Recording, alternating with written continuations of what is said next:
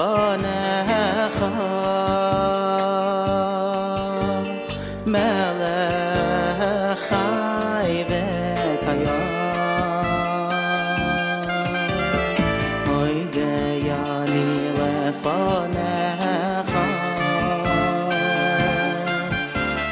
melech chai v'kayam oy Dayani lefanecha melech chai v'kayam shechazart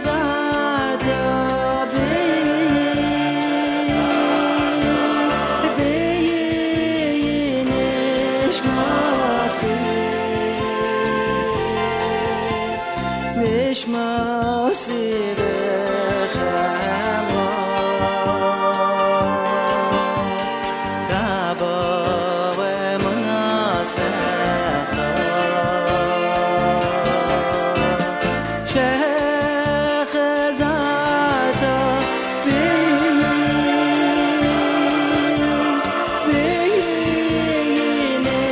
b'nishmasi Nishmasi b'chama Ay Rabba v'munasecha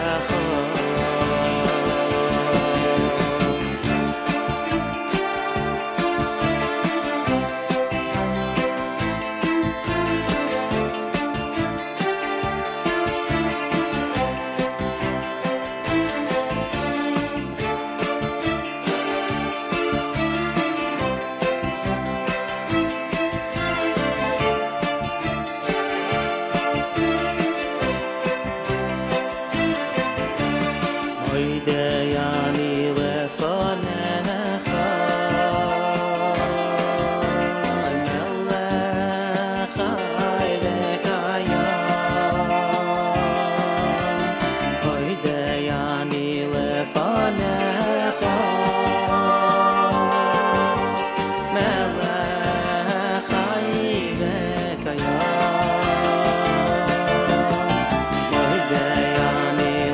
lefanecha melech chai v'kayam oy Dayani lefanecha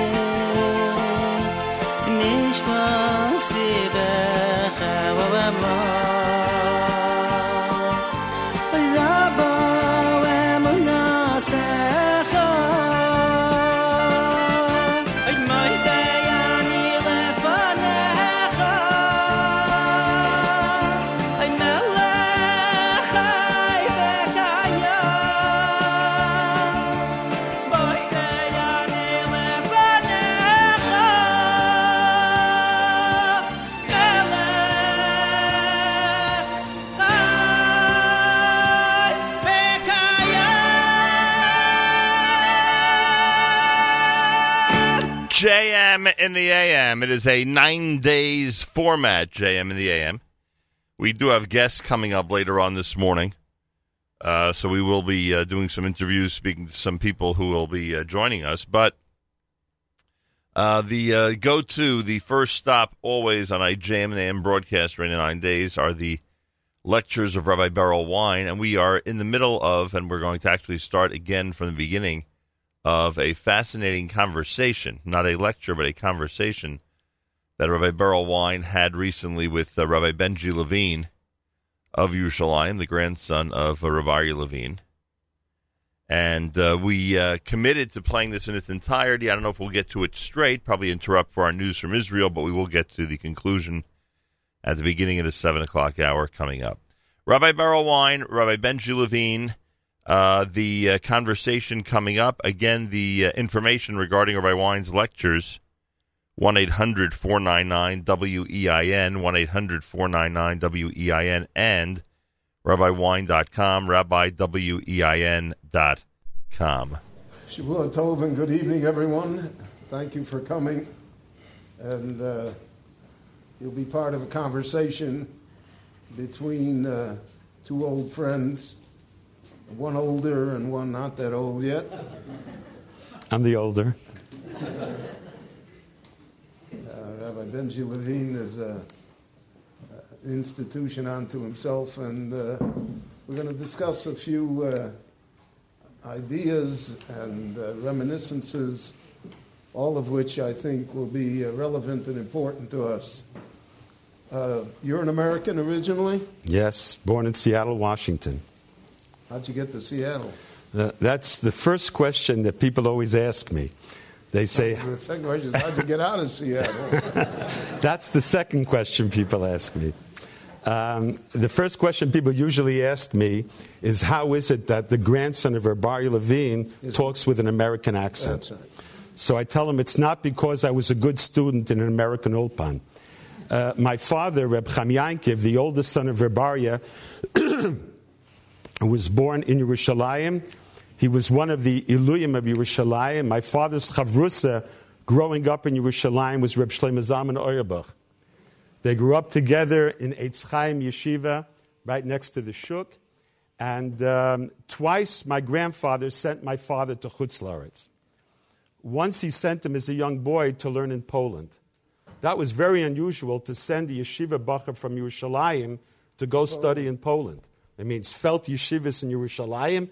They had to go to Poland. But my grandfather, Rabbi Aryeh, left his home at a very young age. His dream was to meet as many Gedolim as he could and learn from them, and eventually to go to Eretz Yisrael.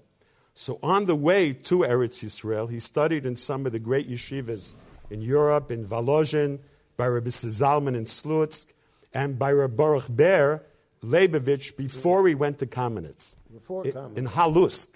Right. He had to leave. Right. And he had to leave. And nobody really knew the reason why he had to leave. But the reason he had to leave was that you used to stay by people. They didn't have dormitories. And one of the people that he stayed by took an interest in him as a young man, a very bright young fellow, and tried to talk him into going to study in university. And my grandfather was afraid that this guy would eventually convince him to go to university. But he didn't want to tell Rabbi Baruch Ber why he's leaving, because he knew Rabbi Baruch Ber would have a kapeda. He would get upset with him. So, and he had Akaras Hatov, the man he ate by that person or whatever, he stayed by him. So he told Rabbi Baruch Ber that he had to leave. He didn't tell him the reason, but he promised him that if one day he has a son, he'll send him to study by him. So you're the guy. So no, my father was the guy. So my father didn't want to leave Yerushalayim. He was very close to Rav Kook, to Rebbe Zalman, and he didn't want to leave Yerushalayim. But my grandfather said, "You got to go. I got to pay my debt to my Rebbe. You're going to Poland." So one of the wonderful stories of my father was that before he got on the train to leave Eretz Yisrael, he saw some stones on the ground. And he gathered them then together, put them in his pocket, so that wherever he'll be in Poland, he'll have the stones of Eretz Yisrael. Before the train started, he sat down, took out the stones, and started to cry. And he said, Mela, I have to go, kibbut av, my father wants me to go to learn Torah. You're allowed to leave Eretz Yisrael. But you stones, he said, why do you have to leave Eretz Yisrael? So he opened the window of the train, and he threw them back. They shouldn't leave Eretz Yisrael. And he spent 2 years by Rabbi Baruch Ber. He was one of his prized Talmidim. And he came back to Eretz Yisrael. And then my mother came from London. Her father was a Rav in the East End of London, also Levine. I'm Levine from both sides. Whenever I had to fill out forms as a kid in America and it said mother's maiden name, I always got the form sent back to me, underlined maiden name, and I had to send it back. That was my mother's maiden name. But anyway, so my mother came to Eretz Yisrael. My two grandfathers had written to each other, corresponded with each other. My father came from Poland. My mother came from London. They were married and lived here for 2 years in Yerushalayim. And then my grandfather said, take your wife to see her family. She hasn't seen them in 2 years. To London. So they went to London. And visiting London was Reb Meir Berlin, Bar Ilan, the son of the Netziv, the head of the Mizrahi. And he knew my father because he used to test the boys in the Eitz Chaim Yeshiva. It was a different world then. I told this over to a number of Charedim, older Charedim. You wouldn't believe they said, Reb Meir Berlin? What do you mean? It was Mizrahi. What do you mean? His brother, Reb Chaim Berlin, was a Godel. Yeah. I heard from Reb Mordechai Kirschblum, who I was his assistant years ago, that Reb Yosheber Soloveitchik said about Reb Meir Berlin, if you're looking at one of the Gedolim of this generation, it's Reb Meir Berlin. It's true. But they don't know him. They know him Bar Ilan, Meir Bar Ilan. But he saw my father in London, and he used to test him. He knew my father. Yeah. So he said to him, I would never tell you to leave Eretz Yisrael, but if you're here, I want to send you to America for a few months. Reb Meir Berlin liked to send young, budding Talmidei Chachamim to Chutz La'aretz Lafitz Toras Eretz Yisrael. He was himself for a period of time with Yeshivas Rabbeinu Yitzchak Elchanan. Right. And he made the Teachers Institute there. That's right. He was a man of vision always. A great man of vision. Yeah. So he sent my father. My mother said, go. I'll stay here with my parents. I'm not in the street. And you'll go for a few months. You'll come back, and then we'll go back to Eretz Yisrael. And so my father went. World War II broke out. And for 2 years, my parents were separated. My father needed to get a green card to stay in America. Dr. Revel wanted my father to be the boychen before Reb Mendel Zaks in YU. Yeah. And my father was looking for a place to go because the law was, in order to get the green card, you had to travel outside of the States to an American embassy, come back. Yeah. He went to Seattle, crossed into Vancouver, came back into Seattle, and became the Rav there. The Rav who was there of the Bikur Cholim, Shul. Big Ashkenazic shul, yeah. He was very involved, Vogelenter. He was very involved with the Hatzolah overseas. Right. My father started as the Rosh Yeshiva. He started Yeshiva. Reb Yaakov also ended up in Reb Seattle. Yaakov was also He had there. 1 million assistant rabbis in order to help them get green cards. That's right. So they were like, this shul had, I think at one time he told me, Rabbi Wogelenter, he had 10 or 11 assistant rabbis. And the immigration authorities came to him, and they said, I mean, the whole congregation is 200 people. He said, we give individual attention. Anyway, my father started a yeshiva in Seattle, the Chaim Moise Yeshiva. Yeah. Many of them later on became Rabbi Luban, and who was the others? There were quite a number who became Rabbanim all over America afterwards, who would never have gone into learning had my father not been at that time. And so that's how you get. And so your mother came. And my to mother, Seattle. 2 years, came eventually over to Seattle. And that's how you came to Seattle. And I was born in Seattle in 47, and then in 49, Rav Henkin wanted my father to take a position in Jersey City, New Jersey. Oh. It was once a beautiful community. And what happened was, this is a wonderful story. This is a story that I told. I just want to tell you, Rabbi Levine is the greatest raconteur since Rabbi Wein. I don't come anywhere near you. Go ahead. But this happens to be a wonderful story that I once told over, and some rabbi told us over, and someone heard it in the shul where he told it over, and I got a call from Chicken Soup for the Jewish Soul, and they said, could we use this story in our book? So I said, bevakasha, but it's a beautiful story. And the story is that my father came to Jersey in 49. The Rav who had passed away right before was from the old Rabbanim, Rav Bloch. Yes. He was a Rav, not from the Telzer Bloch. No, the different Bloch. He was a Rav in Boysk, where Rav Kook was a Rav. Yeah. And he had passed away. And Rav Henkin said to my father, go try out for the shtel. I want you to go there. So there were about 100 Rabbanim who tried out at the time. At the time, it was very, very lucrative. So another story before that story, very shortly, is that they called in the Rabbanim. Everyone had his go at it, Shabbos or whatever. And then they called a few Rabbanim back. And the Shabbos they called my father back, they made a mistake and called another Rav also back at the same time. So my father saw that the president of the shul didn't know what to do. Yeah. So he went over to him and he said, I see you have a problem. You want me to take care of it? So the president said, please, if you can help me.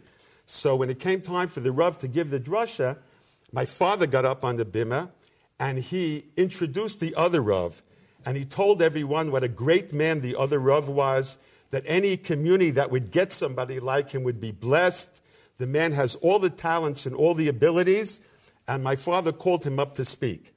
Well, when the people in the shul saw that, they said, we want him. But the story that they told over afterwards is really a beautiful story. The Rebbitzin of this Rabbi Bloch was an old woman, and she lived in a boidim. It was like 3 stories up. I know every stair because I fell down the stairs once, and I could count every stair. And every Friday, my father would go to visit the old Rebbitzin. He would take me with him to see if she needed anything and to tell her what was going on in the community. One Friday we came there. I was a little kid, and my father had to go pay a shiva call. So he said to Rebbitzin Bloch, he said, do you mind if Benji stays with you for a little while, and I'll come afterwards and get him? So he went. She gave me some soda. Her son-in-law, I made Friedman soda. Good sodas. They were the old seltzer bottles. Anyway, and so she gave me some soda and cookies. And then she told me this story. And she said to me, I want you to remember this your entire life. She said, when your father came here, of course it was very hard for me to see some other Rav in my husband's place after all the years. She said, your father came and they chose him to be the Rav. And they brought him in and they told him, we have chosen you to be the next rabbi. And your father said, I can't give you an answer right now. Let me give you an answer in a week or so. She says, and nobody knows why your father said that except me. She said to me, because then your father came to see me. And he said to me, I know that you were always the first lady of the community. It's going to be very, very hard for you to see somebody else in your husband's place. They've asked me now to be the Rav, but I didn't give them an answer. I first came to ask your permission. If you agree, I will go back and take the position. But if you feel in any way you don't want me to be here, I will leave right now. So the old Rebbitzin, she said, I started to cry. And I said, that you should come and ask my permission. Who looks at me now? Who comes to tell me what's going on now? She says, and you asked me my permission. She said, not only did I want you to stay, but I feel as if my own son is taking over the position. She said, only then did your father go back, and he needed the parnasa. And he took the position. She said, and for the first year, he didn't sit in the Rav seat. She said, that's something, and I heard it from her, it's something that remained with me my entire life. Because that's the type of person my father was. That's right. And you got that from your grandfather, naturally. He grew up in my grandfather's home. So how long were you in Jersey City?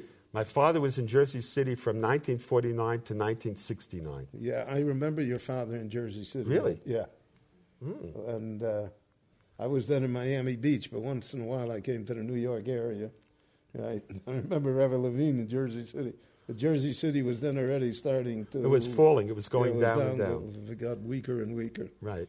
And then, so how did you get... you didn't stay in Jersey City. What yeshiva did you go to in America? In 1969, I went to YU in 1964 to college, graduated in 1968. And what happened was that since like around 1959, 1960, my parents would send me in the summer to live with my grandfather. To Yerushalayim. In Yerushalayim. Now living with Reb Aryeh. With Reb Aryeh. Reb Aryeh had a palace, plenty of room. A palace, yeah. A tiny little room. Unbelievable. That was 2x4. You wouldn't believe if you saw it. I mean, I saw it once with my grandfather-in-law, also Levine from Detroit. From Detroit. Literally, without exaggeration, the furniture was orange crates. And they were, with just... the orange crates were a luxus. That's right. That was a luxury. It was unbelievable. My father always said that the book at Tzaddik in our time should have been written about my grandmother. Right. As great as she was much greater. Because she had to put up with it.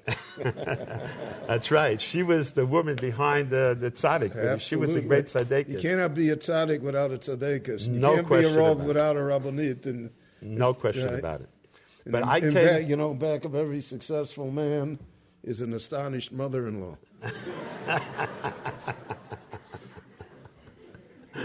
But that's true. So what happened? So you went for the summers. So I came in the summers. Now, you got to understand, I'm an American kid. I mean, I grew up in a home. Yeah. My father sat and learned Torah the whole day. You felt in my father's presence Kedusha. But I was an American kid. It's the 50s. I want to hear how many home runs Mickey Mantle is hitting, right? I mean, and I go to Eretz Yisrael. I come to Eretz Yisrael, and I know I'm going to live with the Tzaddik of Yerushalayim. Now, coming into his house the first time is something that I will never forget. Because my brothers were there that summer learning in Eretz Yisrael. And I walked into the room, this tiny little room, and I'd heard all these stories about my grandfather and everything. And I walked in the room, and my grandfather ran over to me. And first he made a shechiyona with the Shem. Wow. And then he said to me what Yosef says when they brought Binyamin to Mitzrayim. Because I'm Binyamin. No, he said to me, "Hazeh achichem hakoton asher amartem eloi, vayomer Elokim yochnecha b'ni." And I claim that my entire life, any successes I've had in my life, come from that bracha of Chen Elokim yochnecha b'ni. I have to tell you an interesting story. I am one day in Los Angeles, and I'm introduced to a very famous Jewish actor called Mike Burstein. Yeah. On the Jewish stage. Right. His mother was Lillian Lux. His father was Pesach Burstein. They were very, very famous Yiddish on theater. So we're talking. We became very instant friends because of the Yiddish also. Yeah. And he's a Bachente Chevra man. Yeah. So he says to me, all my success in life comes from a bracha that I got from the Panovitcher Rav. I said, no kidding. I said, what was the bracha? He said, when I was a kid, he said, my parents, we had a show. He said, I'm on the stage since I was 5.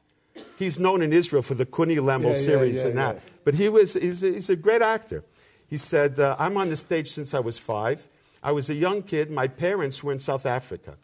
And in the same place was staying the Panovitcher Rav Kahneman, who you have a lot of stories, wonderful stories about. Anyway, he says that Rav Kahneman said to my father, give me dem yingale, give me this boy, I'll make you into a Talmud Chacham. He said, my father didn't want me to be a Talmud Chacham. He wanted to be an actor. Yeah. He said, but we spent time, at that time, together with the Panovitcher Rav. He said, when the Panovitcher Rav left, he gave me a bracha. Mike Burstein says. He said to me, Ich wünschte Yingele, mein teure Yingele, a du sollst gefunden chen ba andere, that you should find chen in favor in the eyes of others the way you found chen in favor in my eyes. He says to me, Mike Burstein, that bracha has been the key to all my successes in life. And he's not a religious man. He's a very religious inside. But he said to me, in my office, I have a big picture of the Panovitcher Rav. So I told him, my successes in life don't equal yours. I said, but it's also from the same type of bracha that I got from my grandfather. Yeah. So what did you do in the summer? So I came in the summertime, and I lived with him in his little room. Upstairs, he had a yeshiva, Beis Aryeh. And I had an uncle, Rebbe Foyle, who was a big tzaddik, Rebbe Foyle Levine. He would learn with me. My grandfather, actually, the first years, in the morning, he would get up very, very early. He would get up to Daven Vasikin in Zoharei Chama. That's the shul with the big sundial opposite the shul. Yeah. That was the first skyscraper in Jerusalem. It was 4 stories, right? And in it, they had a Vasikin minyan where people would daven very, very early. So he would daven very early, but he never would wake me. He would let me sleep till 8 o'clock. You talk about the Charedim then, that was so normal. It's something we should talk about maybe, but he wouldn't wake me early. But how did he wake me? That was really beautiful. He would never say to me, get up, it's late, you have to go to shul, how come you're sleeping so late? 8 o'clock he would say to me, Binyaminke. When davet by dein Tate in Jersey City in America? When do they daven in your father's shul in Jersey City in America? And I would say, Halu machta zega, about 8 o'clock. So he would say to me in Yiddish, if you run now, you can still make it. So I would go to one of the local shuls in Nachlaot. Every block has its own shul. Right. When I came back, he insisted that he make me breakfast. Right? So I would go up to my aunt in the courtyard. I would get some eggs and olive oil. And then I would come down to him. He didn't have a stove. He had a primus. Primus, right. It was like a kerosene stove that looks like a camping stove that you take on camping. And I would bring him the eggs, and then he would take a little old frying pan. He would put a lot of oil in it. And I was already starting to break out a little bit. And I said, Zayda, nishta zay fil. And he would say to me, I said, not so much. He would say, nein, it's zayel good. And then he would show me how to use this primus. Yeah. So there was a big needle that came with the machine, this contraption. And you put the needle into the pipes to make sure they're black. They weren't blocked because they sometimes blew up. Then there was blue alcohol called spirit. Right. Spirit. Says to me, melek da rein a bissel spirit. You put a little bit of this blue alcohol on the top of the machine. You light it with a match. And then when it gets really hot, the top, you start pumping the bottom. And when you pump the bottom, the kerosene starts moving up. And when the kerosene hits the alcohol, it goes, and that's what you cooked on. So he would show me this. It was great the way he lit the match and just threw it over his head. And then he made me an egg, and with matzahs that he still had from Pesach. Yeah. But it was very tasty. And then I would sit down at breakfast, and then he would learn with me. And it was so geschmack because he had stories. And he had a sense of humor. A tremendous You know, sense of those people had a sense of humor. Right. Today, they all became vepers. They lost their whole sense of humor. And, you know, today, if you have a sense of humor, you're not frum. That's right. But all these tzaddikim had a wonderful sense of humor. So he would learn with me. He would tell me stories. And then about 12:30, he would send me to Hechel Shlomo. This is fascinating. Why would he send me to Hechel Shlomo? To wait for my uncle, his son-in-law, Harav Eliyoshev. Right. Harav Eliyoshev was then the head of the Beis Din. And he had a seat in Hechel Shlomo that had a cherem by the brisky and not allowed to go into the building. Right. And that was his office. The ultra right, and Meir Shurim used to bring it up to him sometimes, that he sat in Hechel Shlomo. Yeah. But I would wait for him, and I would walk him home to Meir Shurim. This is almost over 50 years ago. Then he was considered one of the Gedolim of Yerushalayim. Right. So the summers I spent with my cousins. I had a cousin who passed away. She was a very great Rebbitzin Batsheva Kanievsky. Yeah. She was a first cousin of mine. So the summers were spent with my uncles, my cousins. It was a different world. It was just a different world completely, but a world that's very, very dear to me. You know, I have a story about your grandfather that I've repeated many times. I've repeated it at teachers' conventions. It's a great story and a great insight. When they marked, I think, the 30th commemoration of his passing, so the head of the religious school system here in Israel was one of the speakers. And he said, I want to tell you a story about Reb Aryeh that happened with me, he said. He said, I was 11 years old, and I was in an orphanage. I didn't have parents. I was in an orphanage. And he said, and we never had enough to eat. There was a period of time in Eretz Yisrael, it's hard to believe it today, but there wasn't that much food. It was a tzena, it was a difficult time. I remember my father used to send certificates from America, Certificaten. Right? Yeah, certificates that there were care packages. That's here. Right. I remember and you those. would go to the warehouse and get, so my uncles and aunts, my grandmother lived off of the packages that my father was sending him, the care packages. That's right. And I was very disturbed as a child because I wanted to buy an Encyclopedia Britannica. And my mother told me we can't afford it because we have to send to our relatives. And I said, she said, what are you sending? She said, I must have been 8. So she said, we're sending care packages. So I said, don't you care about me? That's a care package. But that was, so that was the time. So he said, I'm in this orphanage, and there's very little to eat. They don't give us much to eat. And he said one day for lunch, they had a special treat. They had chocolate pudding. And he said, I love chocolate pudding, so I got in line, I got my chocolate pudding, and then I got in line again to get a second portion of chocolate pudding.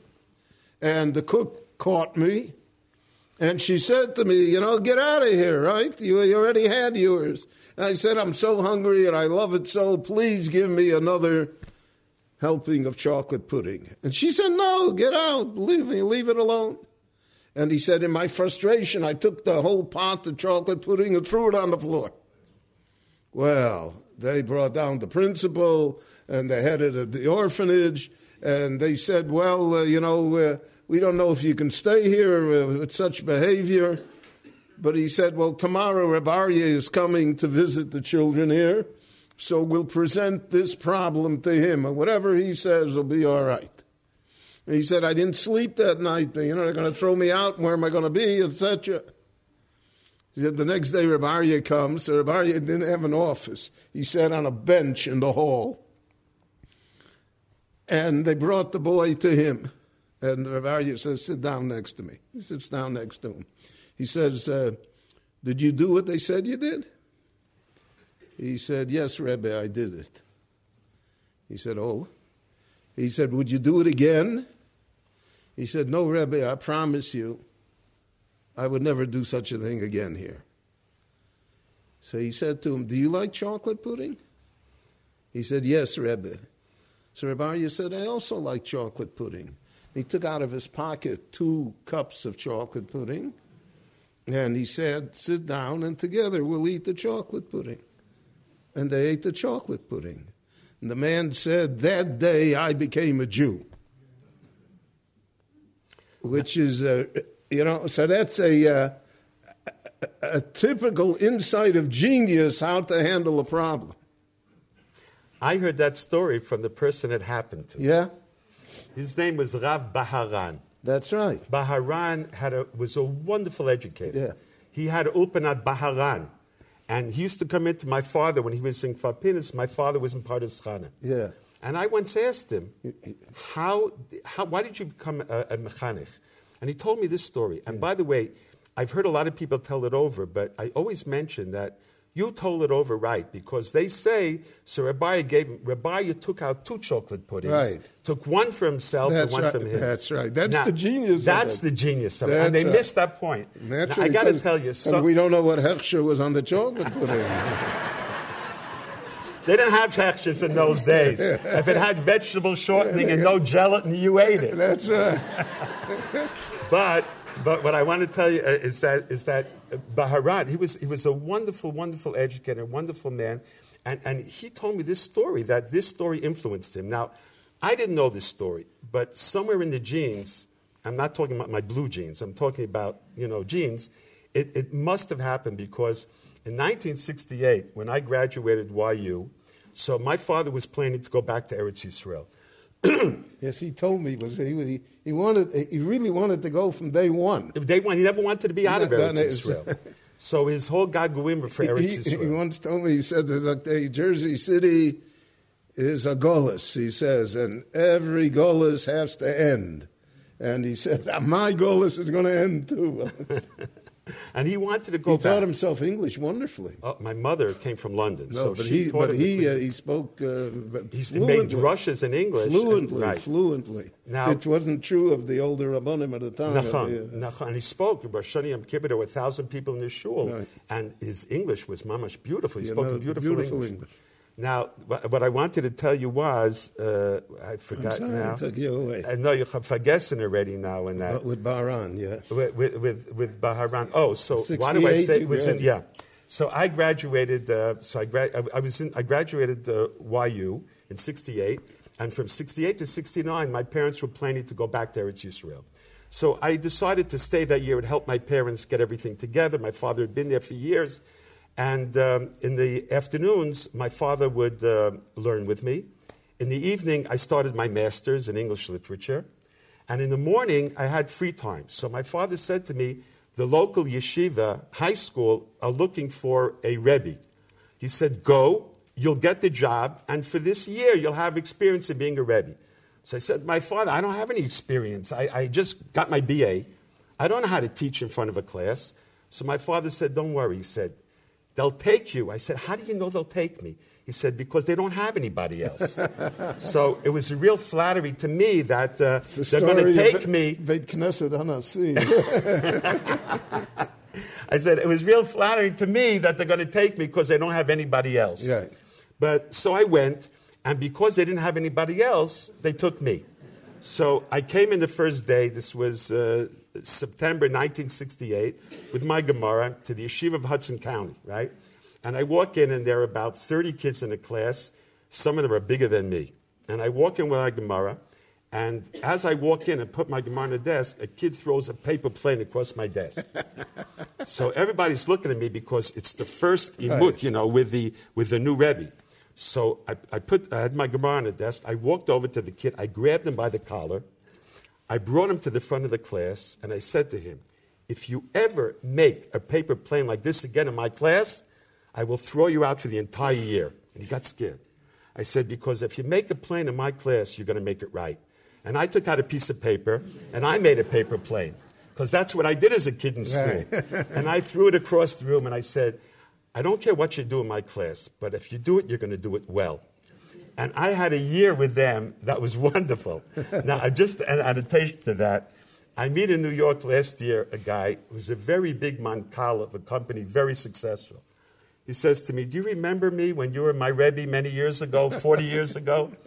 I said, of course I remember you. He said, I came to you the first day of school, he said, and they said, I only have one request. I said, I remember, but I let him tell me. He said, I said to you, I just want to get once 100 in a Gemara test. And I said to him, no problem. The whole year, one test, you'll get 100. He said, I promised my mother. I said, you'll get it. I didn't know with whom I had to deal because he was a bright boy. But when it came to Gemara, he wasn't there. He was just didn't help. We made comic books, we made movies and everything. Shosha Naga Chesapara, Garnish Golf, and didn't help at all. All right. Comes the end of the year, he says to me the last week. He said, "It was a great year." He said, "But I will always remember you didn't fulfill your promise to me."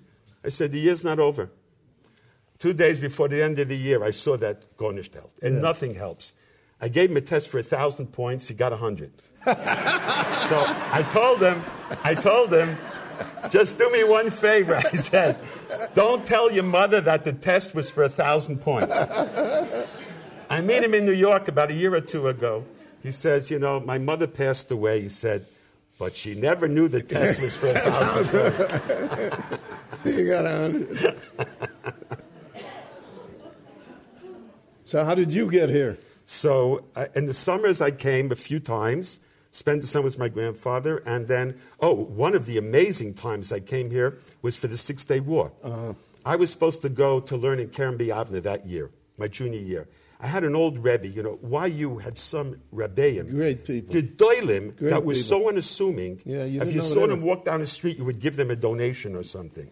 And so I had it, Reb Noach Bornstein. It was from the big mirror. Right. It was a godel. And he walked around, the most unassuming person you can see.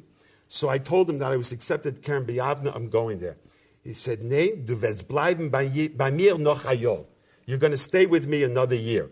He insisted that I don't go. But it was destined that year I would get there to Israel because the 6-Day War broke out. And I came for the 6-Day War. Now, there's a story within a story. When they came around YU and said they're looking for volunteers because everybody was brought up in the army. I don't know if you remember them before. Yeah. 12 Arab countries going to throw Israel into the sea. It was a terrible time. They thought it was terrible. The 3 weeks before it was terrible. It was the Holocaust all over again. Everybody thought. And so they went around YU looking for volunteers. I wanted to go to Eretz Israel, and it was also before finals. You could get out of finals.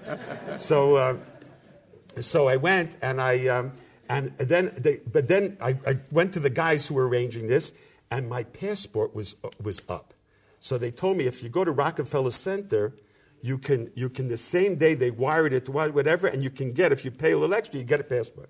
So I went to Rockefeller Center, but they said to me, America is advising people not to go. So wear a hat, don't wear a yarmulke.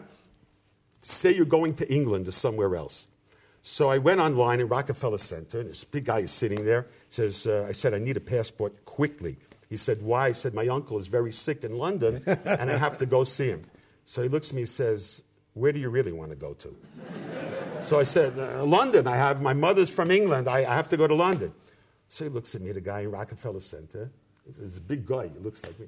And he says to me, where are you really going? So I figured, all right, I guess he knows. He's on the big. I said, look, I want to go, volunteer to Israel and everything. He says, step out of line and come into the office. So I figured I blew it. So I go into the office, I sit down. He comes in, he closes the door. He says, we advise you not to travel to the Middle East. Yeah. We can't stop you. And he says, but the reason I wanted to know where you're going, he says, I have a cousin in Tel Aviv. Could you bring him a package for me? And I brought him the package. Anyway, I came to Eretz Yisrael, and one of the most amazing things was that we left the night before the war. Yeah. We arrived in Orly Airport, and some people went back. They had a plane to take people back. We decided we're going. They took us to Greece. Abba Evan was there, and one of the Rothschilds. We stayed in Greece for 2 days, and then they brought us in the middle of the war into Israel with 4 Mirage jets guarding us, into the airport, Lod, then Ben Gurion today, gave us flashlights to find our baggage, and they sent us out to different places. I was sent to Kibbutz Chafetz Chaim. So there was a member of the Knesset from the Kalman Kahana. Yep. So after they captured Jerusalem, next day there was a meeting in the Knesset. I had come there the day before. So he said, I'll take you to your Zeta in Yerushalayim. So he took me to my Zeta. I got there, I think it was Wednesday. Friday, they came to take my grandfather to the Consul. That was the week of the war. It was not open. And my grandfather took me with him. And we came through these little streets. There wasn't the big rechava that they have today. It was very, very narrow. And we're standing in this narrow street, and my grandfather wanted to make a kriya, to rent his garment, because he hadn't been to the Kotel since 48. Right. I had a pocket knife. Yeah. So I helped him make a kriya. Yeah. He made a shechiyanu. It's 2 shechiyanus I remember. When I came the first time, and the week of the 6th-day war, with the shame. And I remember till today, he said, shechiyanu, he was crying. And he started running to the Consul, and it was the streets, it was narrow. And he fell on the stones, he started kissing him, his hat fell off, all the soldiers came to pick him up. It was one of the most unbelievable scenes that I will never forget in my entire life. I have, a different type of story, but also I came in the middle of the first Gulf War. And then when you got off the plane, they gave gas masks to the tourists who came. So I get in line, and she gives me a gas mask. And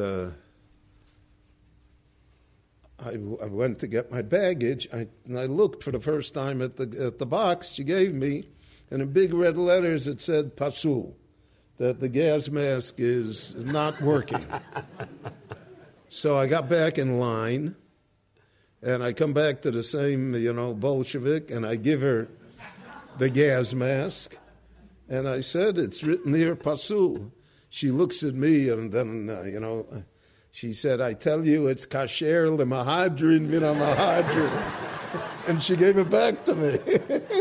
Well, I just want to tell you, you were very lucky. More people died from the gas masks than died from the scuds.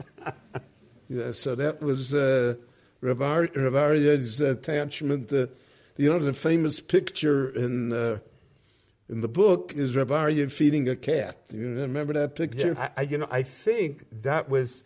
There was a demut. I thought it was Rav Aryeh. Yeah, but I think it's somebody else. No, it's Rebbe Lapian. It's Rebbe Lapian. And it's so similar that everybody tells me, and I thought it was Rav Aryeh.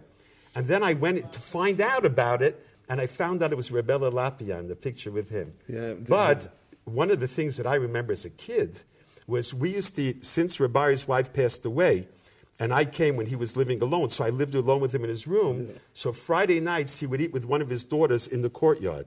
She had a lot of kids, and also they lived very frugally. And we would go upstairs to eat with them. And I remember as a kid, one of the fears that I had as an American kid was there were cats that used to jump up on the table in the middle of the meal and grab things. I mean, real chutzpah sabra cats. I mean, Yerushalayim are cats. And I mean, I had never seen it. And once my grandfather saw, I got scared. This cat jumped up on the table and grabbed something. I remember my grandfather, this is not written in a tzaddik in our time. I saw he grabbed the towel and he ran after the cat. And says, "Yechaltas v'megzei hagenen." He said they were real chutzpah cats. They mamish, they were terrible. By the way, one of the things that scared me the most as a kid was I'd come from America. I'd never in my life seen big snakes in the middle of the street. Right. And a few times the first summer, I saw fights between a snake and a cat. And the cats always won in the end. Now, my father told me a story when he was a little boy. He was in the yeshiva upstairs by Rabaria, and a snake came into the yeshiva. So my father was a little kid. He runs downstairs, and Rabaria was sitting downstairs with a Yemenite Mekubal who lived in the shkuna. His name was Shimon Nagar. He wore a casket. Yeah. And my father, as a little kid, says, Nichnas nachash la beis medrash. A snake came into the beis medrash. What should we do? So Shimon Nagar, this time, and he says, Chaim Yaakov, yesh skula lahavriach nachash me'acheder. There's a special skula that can get a nachash, a snake, out of the room. V'zeh boduk umanuseh. Zeh baduk umanuseh. It never fails. It's 100%. It works every time.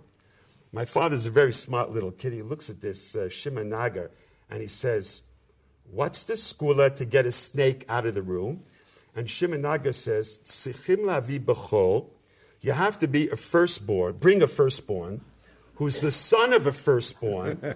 And if a firstborn, son of a firstborn, goes into the room, the snake runs away. So my father looks at Shimon Nagar and says, Shimon, are you the firstborn in your family? He says, yes, I'm the firstborn in my family. He says, was your father also a firstborn? He thinks for him and he says, Wala, Ken? Gam Abba sheli haya bechor. So my father says, Shimon, did you hear what you said? You're a bechor ben bechor. You're a firstborn, son of a firstborn. You go upstairs. He said, no, I'm afraid of snakes. That was the end of the skula. From that I learned that skulas are good for other people. That's right. Basically, that's the rule. Basically, that's the rule. So you still have a career with my friend Rabbi Tropper with Gesher. Yeah, I started working in Gesher in... What is Gesher, first of all? Gesher basically... Gesher is under the radar. Most people don't know what's going on. That's the success. Absolutely. Samoy mina ayin. That's right. I found that the more you get, the more people write about you and talk about you... The bigger the troubles. The bigger the troubles are. And if you want to be a mediator between religious and secular, which is such a difficult thing, you're much better off getting less advertisements. That's right. So basically the idea was to bridge the gap. Dr. Dani Tropper came, he was a Talmud of Rabbi Yosheber Soloveitchik in YU, came to Israel after around the Six-Day War time, and he started this organization called Gesher to try in Israel to bridge the gap between the religious and the secular. And in 1978, I met him at a wedding, and we both had a bracha, because it was a couple where the chassan became religious because of a seminar that I had done for the Aliyah department. He was a young student. And the Kala became religious because of a seminar in Gesher. So both of us had a bracha under the chuppah. And we started talking. He said, I want you to come to my house I want to talk. So we were talking. He said, why don't you come up to Tzfat? We have a big hotel, the Beit Gesher. He said, I think you would be perfect to run these seminars. At that time, the OU had asked me if I would start up the OU here in Israel. Yeah, there was a guy called Falk who wanted to give a lot of money, the Falk Center on Strauss Street. Right. I'm signed on all. It was a hotel that the Sochnut owned, and they bought it, and then he bought it over on Strauss. Yeah. So 10 Strauss. Right. So I'd gone to America to see some of the things they do. But then when Tropper approached me, I felt I really wanted to work with Israelis. So I decided to go up there and see what it was like. And I guess everything from my grandfather, who was really a bridge in Israel between the secular and the religious, and the home that I grew up in, and the fact that I grew up on a street in Jersey City where I played ball with a goyim, but I lived in a home of holiness, and the shul was at the end of the block. And then I came to Yerushalayim. It was just a mixture of so many things that I had gone through in my own life. And in my home, growing up with my parents, whenever they mentioned somebody, they never said, is he Orthodox? Is he religious? Not religious? Does he wear a kippah? Doesn't he wear a kippah? It always was, at the end, the bottom line was, El Zagute? Is he a good person? And if he's a good person, that was really the criterion more of anything else. And so I wanted to work with Israelis, and I went up to Tzfat, and I fell in love with it. I saw a seminar where religious kids came in, secular came in. They didn't talk to each other. And a couple of days they went through, they started to get to know and talk and learn together. And by Shabbos, it was just one of the most beautiful. It was everything that I dreamed of. That you wanted. Of seeing religious and secular kids together, singing, talking. It was beautiful. And I said, I want to be part of this. And I realized that my education was an American education. And in order to work with Israeli kids, I have to know what Israeli kids went through. So I went to stores and I bought up all the books that kids read in Israel then. And they had all these, Harpatkaot, adventure books and everything. And I bought everything. I read them through in the summer just to learn the slang and everything else. And I came up and I started working with the seminars. And to me, it was something that I wanted to do. I lived in Tzfat for a year. It was wonderful. I met my wife in Tzfat. And it was, for me, just a wonderful, this is what I'd wanted to do. You're still doing it. And it's 30 years, it's over 30 years already, years later. And I'm still there. And it's opened doors to me around the country. I've visited kibbutzim that are glatt treif, and I was able to get to people. I was able to be Masada Kedushin, to do weddings for people all over the country. And because of having 30 years traveled around and met so many different groups and everything, it was it opened up the doors to me. I met thousands of people in the last years throughout the country. You used to have, I don't know if you still do, you used to have a show, The Four Faces of Israel. Right. Do you still have it? I don't do it anymore. I stopped it a few years ago. I think you would need different faces today. I'm doing about face today. But what were the four faces then? That show was something that I started just, I was up in Tzfat, and I wanted to show these kids an old Haredi Yid that I remember, that I loved so much, the old Haredim. Now, to get somebody like that, there's still a few around or whatever, but to bring him up to Tzfat was not an easy thing. I wanted him to see a Chiloni. I wanted him to see somebody who intermarried, married somebody who was out. I wanted to be able to discuss these things, to open up a discussion. And an American tourist who loves Eretz Yisrael and gives money to Israel, but doesn't come to live in Israel. And so I just put these four characters together with some clothes that I had, and I didn't realize what it would become. So I had the Yudi from Meir Sharem, who was an old-time Yidel that I loved so much. To put he put his cigarette like this, he used his pocket for an ashtray. and that who lights his match. That was terrific, lighting the match. The match, and it doesn't work because it was a match that he already used. And he said, Zavad kol kach tov lefnei kama dakot. It worked so good a few minutes ago. It's like our microphone.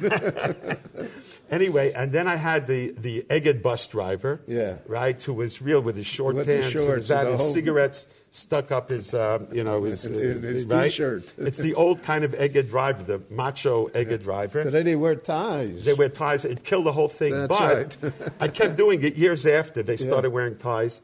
The older people loved it because it was nostalgia. Right. And the younger people, they didn't get it. They didn't get it anyway, so it didn't matter how he was dressed. But then I had the Frenchman who was married to a non-Jewish woman who lived in Tzfat. Right. And then I had the American tourist Harry Abelson from California, who gave $4.5 million this year, not to mention what I gave last year. And he says that about 10 times. And it just became like a cult show. People came to see it again and again and again. I must have done it a few thousand times all over the world. You did it all over the world. Yeah. I did it even in Russia. at a time when it was very difficult, and I did it with the Yoshev Rosh HaKnesset in Moscow, Yuli Edelstein, who's, unfortunately, his wife, Tanya, passed away a couple of weeks ago. I was very close with them in Russia. And people heard about this show in Russia, and they asked me to do it there, and he did it with me. And we did it in front of in a room in Moscow, in front of like about 35 Hebrew teachers.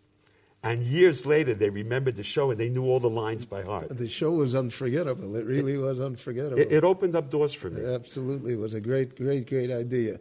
What's Gesher doing now? Same thing? Or you have new programs? They still have seminars. They have a lot of seminars still going on. And they've opened up a lot of new departments. They have a fund now where they're doing all kinds of television shows of young religious. They did a television series. They did a television series about a Sephardi family. About Sephardi families. Which won an award here in Israel. Yeah, but I don't think that it really did what they hoped. No, because they did other shows afterwards, other ones that were much more talk to the people about Haredim and other things. And that, I think, was much more This pointed was very for them. subtle. It was very subtle because they didn't want to rock the boat. It was one of the first that was done. That's right, but I think it was probably one of the first times on Israeli television that there was a realistic portrayal of a religious family, normal, with all the problems, with all the goodness, with everything. That was the Chiddush. That's right. It was not stereotyped. Right. And Exactly right. I think but that's very expensive to do. It's very expensive to do, and but they tried a lot of different things. Gesher, through the years, has tried so many different things. They tried when people started using all these video games. They came out with about 10 video games that, again, they never followed it up in that, but they pioneered certain things. They had video games where you would have to decide. You were in Europe, where you're going, and decisions to make, where you send your kids to school, where you do things, and then you would go through the whole thing of people going from Europe to America to other places, and at the end it would tell you what happened to your family as a result of decisions you made. They had a show with basar v'chalav. Yeah. So they had all these meat products and milk products, and this guy eating up all the things, and you couldn't eat a milk product after a meat product or you lost a few points. They made all these innovative programs that were wonderful. I mean, I don't know nothing ever came of them. They made movies about Tefillah and Shabbos that were used all over the school systems and that. So they did innovate a lot of different type of things. Rabbi Beryl Wine is in conversation with Rabbi Benji Levine, the grandson of the Tzaddik in our time, Rabbi Levine, and a very, very interesting conversation. We'll get to its conclusion coming up after our newscast from Israel here at JM in the AM. It's a Tuesday on this July 17th, the 5th of Menachem Av. Good morning, everybody. It is the 5th of the 9 days. In this case, maybe it would be more accurate to say 10 days, since Sunday Tisha B'Av will actually be the 10th of Av. 77 degrees with thunderstorms today and a high temperature of 88. Tonight, thunderstorms early and a low of 68. And tomorrow, mostly sunny, a high here in New York, 87 degrees. Yerushalayim is at 85. Up in Guilford, New York, our friends at Camp Mesorah, I believe they've got some rain up there with their 70 degrees as they wake up on a Tuesday morning. It was great being up there for visiting day on Sunday. It was really wonderful. So best regards to Dina and Ari Katz and their entire staff, everybody who's enjoying an amazing summer up at Camp Mesorah, especially the campers. JM in the AM Tuesday, couple of reminders this coming Tisha B'Av, a full day. There are many, many, many wonderful programs out there. We are going to be airing a program at 9:15 in the morning from the New Springville Jewish Center on Staten Island. That is when a very prominent roster of speakers will address Kinnis beginning at 9:15 Eastern Time on Sunday. And we'll continue throughout the day between Kinnis and thoughts about Tisha B'Av. All this happening on Saxon Avenue in Staten Island this coming Sunday. It's free admission. Everybody's invited to go and be part of it. And, of course, you can see the entire thing at NachumSegal.com. Project Inspire will begin at 7 p.m. In fact, there's a rumor it might start a drop earlier, but we'll know as the week goes on. We'll let you know. But right now, 7 p.m. Sunday night with Charlie Harari and an incredible crew. A program that will close out Tisha B'Av. Always a big annual hit. And you'll have it this coming Sunday here at the Nachum Segal Network. Also, a reminder, there will be Mincha at the Isaiah Wall. There will be Mincha, 2 p.m. Bring your towels and tefillin at the Isaiah Wall, 43rd Street, 1st Avenue in New York City. It's America's one and only Jewish Moments in the Morning radio program, heard on listeners-sponsored digital radio.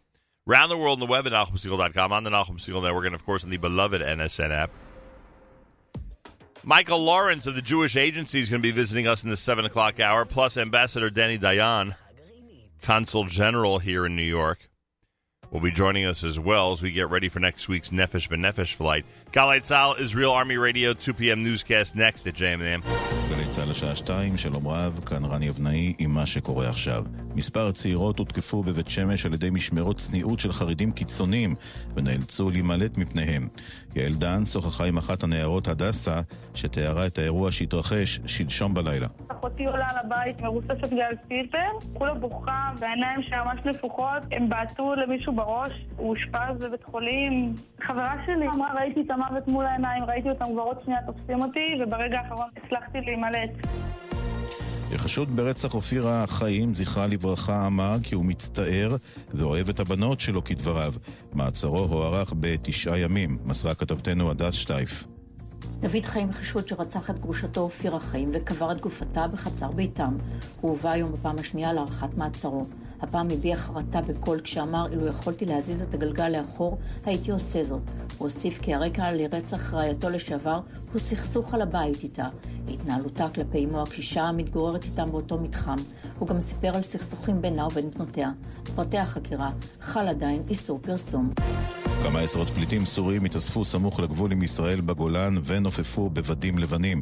כתבתנו אינה אנטונוב. סוכנות הידיעות רויטרס דיווחה כי הפליטים הסורים נעצרו כ-200 מטרים מהגדר וביקשו שצה"ל ישמור עליהם. חיילי צה"ל קראו לעברם שיעצרו כי הם לא רוצים לפגוע בהם. לכו אחורה כדי שנוכל לעזור לכם, צעק במגפון בערבית אחד הקצינים במקום. כעבור זמן קצר הסורים נענו והחלו לשוב אל מחנות הפליטים באזור. ירידה של כ-30% בזיהום האוויר מרכבי דיזל כבדים בשנה האחרונה. כתבנו גל חן. על פי נתונים שמפרסם המשרד להגנת הסביבה, 22% מכלי הרכב הכבדים במדינה, כמו אוטובוסים ומסעיות, פולטים חלקיקי דיזל מזהמים. בשנה האחרונה נרשמה ירידה של 30% בפליטת החלקיקים הללו. זאת כתוצאה מהתקנת מסננים בחסות המשרד להגנת הסביבה. כתב אישום מוגש נגד מטפלת זרה בגין התעללות בילדה בת 12, החולה במחלה קשה, אותה סעדה. כתבנו קובי מנדל. המטפלת הסיעודית בת 46 טיפלה מזה כשנתיים בילדה בת 12 הסובלת ממחלה קשה. התביעה טוענת כי מצלמות האבטחה בביתה של הילדה תיעדו את המטפלת כשהיא מטילה עליה אימה תוך גרימת כאב, סבל והשפלה. לאחר שנודע לה שמעשיה נחשפו, היא נמלטה ונעצרה בעקבות פרסום תמונתה. פרקליטות מחוז חיפה מבקשת מבית המשפט המחוזי לעצור אותה עד לתום ההליכים. הכנסת אישרה סופית את החוק שיעניק לראש הממשלה פטור ממיסים של אלפי שקלים. כתבנו הפוליטי מיכאל האוזר טוב. החוק יעניק פטור ממס לשירותים נלווים הניתנים לראש ממשלה, כמו לדוגמה הוצאות הרכב או החזקת דירותיו, ולא תשפיע על מיסוי המשכורת שלו. הטבה דומה נהנה גם נשיא המדינה. החוק עבר ברוב של 50 תומכים ו44 מתנגדים. והתחזית, גם מחר, חם מאוד. אלה החדשות שעורך דן דובין.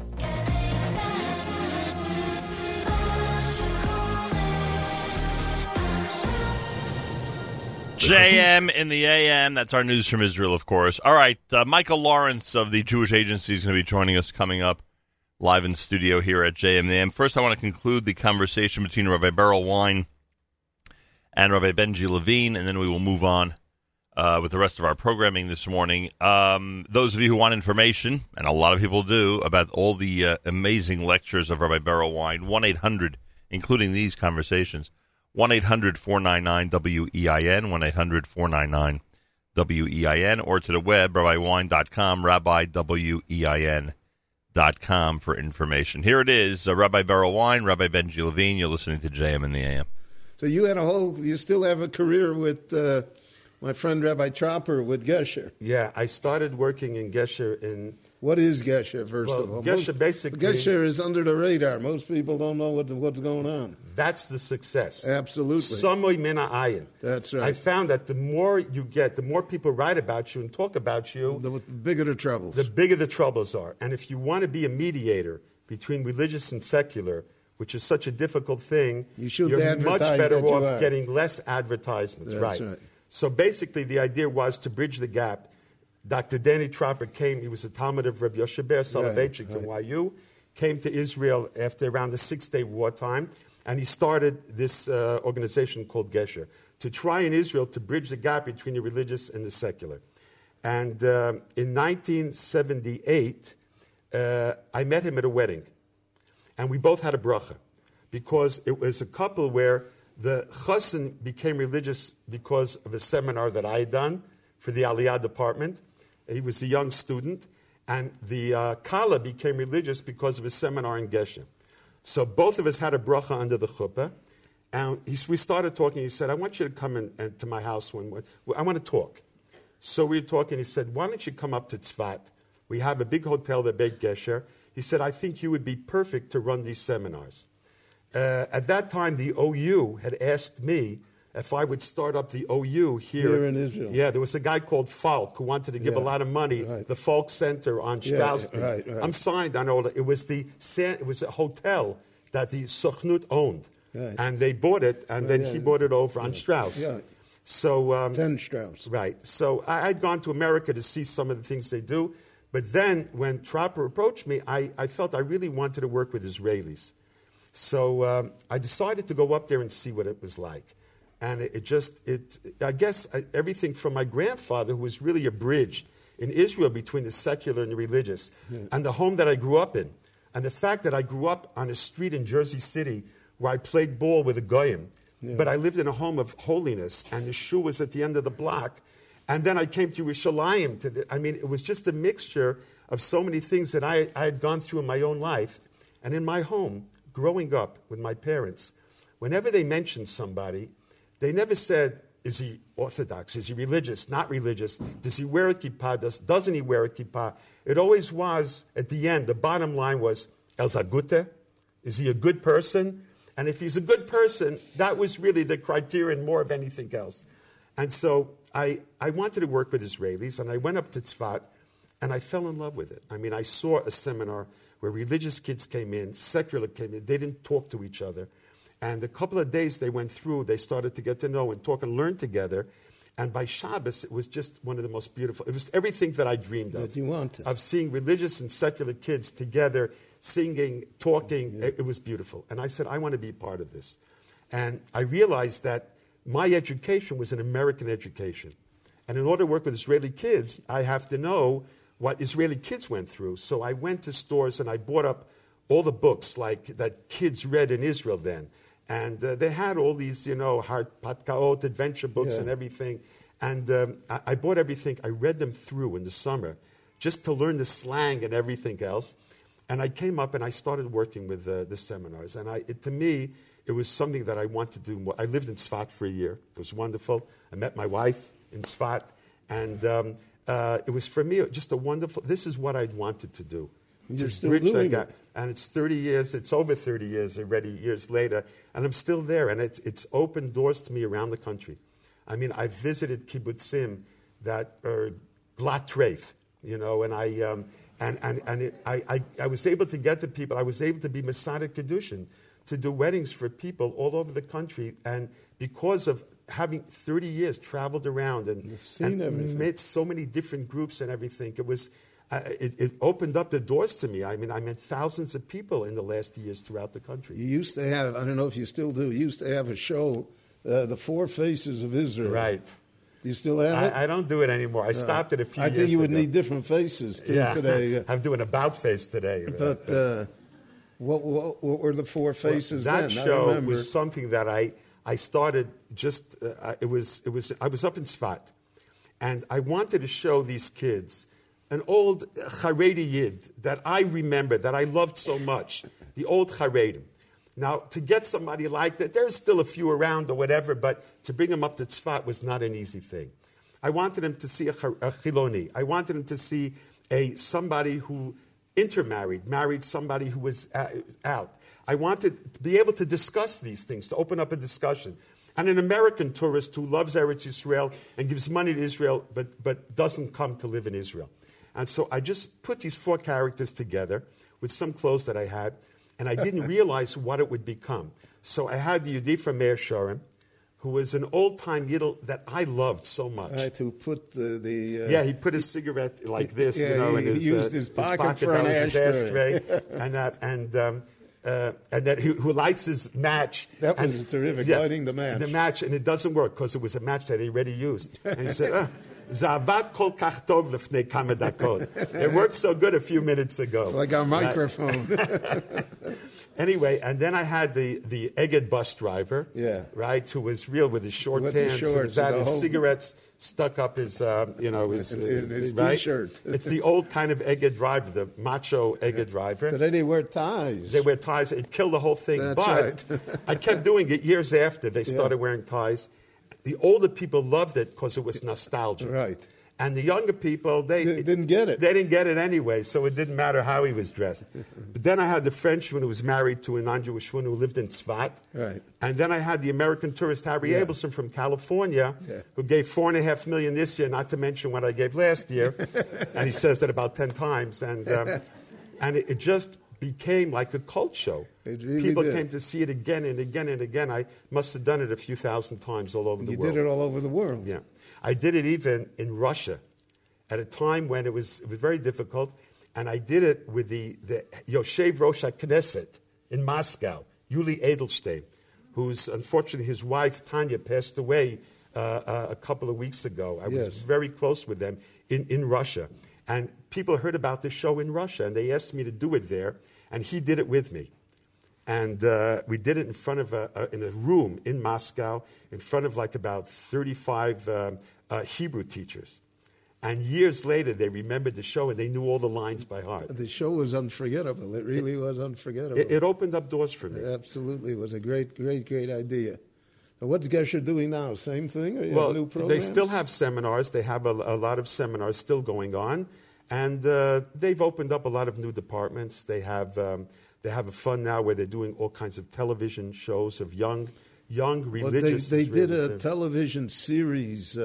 They did a television series about a Sephardi family. About Sephardi families. Which won an award here in Israel. Yeah, but I don't think that it really did what they hoped. No, because they did other shows afterwards, other ones that were much more talk to the people about Haredim and other things. And that, I think, was much more This pointed was very for them. subtle. It was very subtle because they didn't want to rock the boat. It was one of the first that was done. That's right, but I think it was probably one of the first times on Israeli television that there was a realistic portrayal of a religious family, normal, with all the problems, with all the goodness, with everything. That was the Chiddush. That's right. It was not stereotyped. Right. And Exactly right. I think but that's very expensive to do. It's very expensive to do. And but they tried a lot of different things. Gesher, through the years, has tried so many different things. They tried when people started using all these video games, they came out with about 10 video games that, again, they never followed it up in that, but they pioneered certain things. They had video games where you would have to decide, you were in Europe, where you're going, and decisions to make, where you send your kids to school, where you do things, and then you would go through the whole thing of people going from Europe to America to other places, and at the end it would tell you what happened to your family as a result of decisions you made. They had a show with basar v'chalav. Yeah. So they had all these meat products and milk products, and this guy eating up all the things, and you couldn't eat a milk product after a meat product, or you lost a few points. They made all these innovative programs that were wonderful. I mean, I don't know nothing ever came of them. They made movies about Tefillah and Shabbos that were used all over the school systems and that. So they did innovate a lot of different type of things, aside from the seminars. And today also, I mean, we have a seminar in Tel Aviv. We had a Beis Medrash with young reporters. Yitzhak Rabin's granddaughter was one of the participants, where they realized a lot of these young reporters today, secular reporters, that they report on things and have no knowledge of anything they're talking about. Right. So they were very interested in learning in that. And we had a lot of different programs through the years with the Army, a lot of programs with the Army, and I loved going to the Army. I mean, my Miluim was in the Army, but even after I finished Miluim, I would continue doing all these programs in the Army. They still are going on. So there are a lot of different types of programs with communities, religious and secular, that are still continuing on. What do you think, in your prophetic vision? I think Israel, my opinion is that Israel is becoming more traditional. It's becoming more open to, it's less vehemently secular, and that the problem is more ignorance than it is ideology. Yeah, I agree to that. I wonder, I don't know if anybody ever really did a poll about are there more people who are turning to religion or more people falling out? Because you also find in the Haredi community, in the Dati Leumi community, there's a lot of young people who are falling out of the system. And I don't know today. I think there are different times when these numbers were high, whatever. Even. I think it's almost I think even. it may be even. And and that's why I say when people say, what's the future going to be? I don't know, because I imagine those people who left religion and became secular, their grandchildren are going to leave secularism and become religious, and the opposite is going to happen to the other ones. So it's a constant flow of people going back and forth, back and forth. So I really don't know, but I do find around the country that a lot of people want to know. They're more interested in knowing. They realize, I've seen this myself. I was in a shul in Los Angeles, and a group of kids came in, and everybody was looking at them, and these kids didn't know when they got up when everybody was sitting down. They sat down when everybody was getting up. And people thought they were who are these kids who came to see? And then they found out it was a group from Israel of kids who came. And I tell this to Israeli parents. And I said, when your kids go abroad, did they feel any connection to a Jewish community? Did they know what to do in a synagogue? Did they and they realize it. And they say, you know what, I would like to give my kids something a little bit more. I don't want them to become Breslev, but I would like him to at least be knowledgeable of something about his religion. And so that's a very important area. Very, very important area. Very important area. But I think the future here in Israel is, to a certain extent, brighter than it is in the United States. I like to think so. The amount of intermarriage in America is over, as they say, over 70%. And I was in Los Angeles not long ago. My wife and I were talking to somebody there, and he said he's working with Israelis who are intermarrying. Now, that was something you didn't have long ago. 30 years ago, no. And now you have a big problem of Israelis who come to America. The only thing that really kept them Jewishly was the language. Right. And today, their children already speak English. They have no connection whatsoever. So already amongst the Israelis who were going abroad, you have a second generation of intermarriage going up and up with them. So, we would like to think positively and hope that it will be good, but it's not pashut. We're living in a world that there are so many opportunities. Very complicated, very complicated. Your father was the Rav in Pardes Chana. Right. They wanted him, when he came back, to be the Rav in Yerushalayim. There was a lot of pressure on him. Delegations came to him. And my father was not a person who ever ran for positions. But then he heard that Rav Zolti put down his candidacy. For Yerushalayim. And my father said, if that's the case, I'm not going. And they said, why? He said, when I was a little boy, I was walking in the street with my father, Reb Aryeh Levine. And there was a woman sitting in the street. She was fixing socks. And my grandfather, Reb Aryeh, said, "Was sitzt the door? Why are you sitting out here in the street?" She said, "There's a light here, and I'm trying to fix socks, to mend socks, so I can make a few grushim, a few pennies, to pay my son's Melamed, who teaches him Torah." And my father said that woman was Rav Zolti's mother. And my father said, I'll never forget the Mesiris Nefesh that this woman had.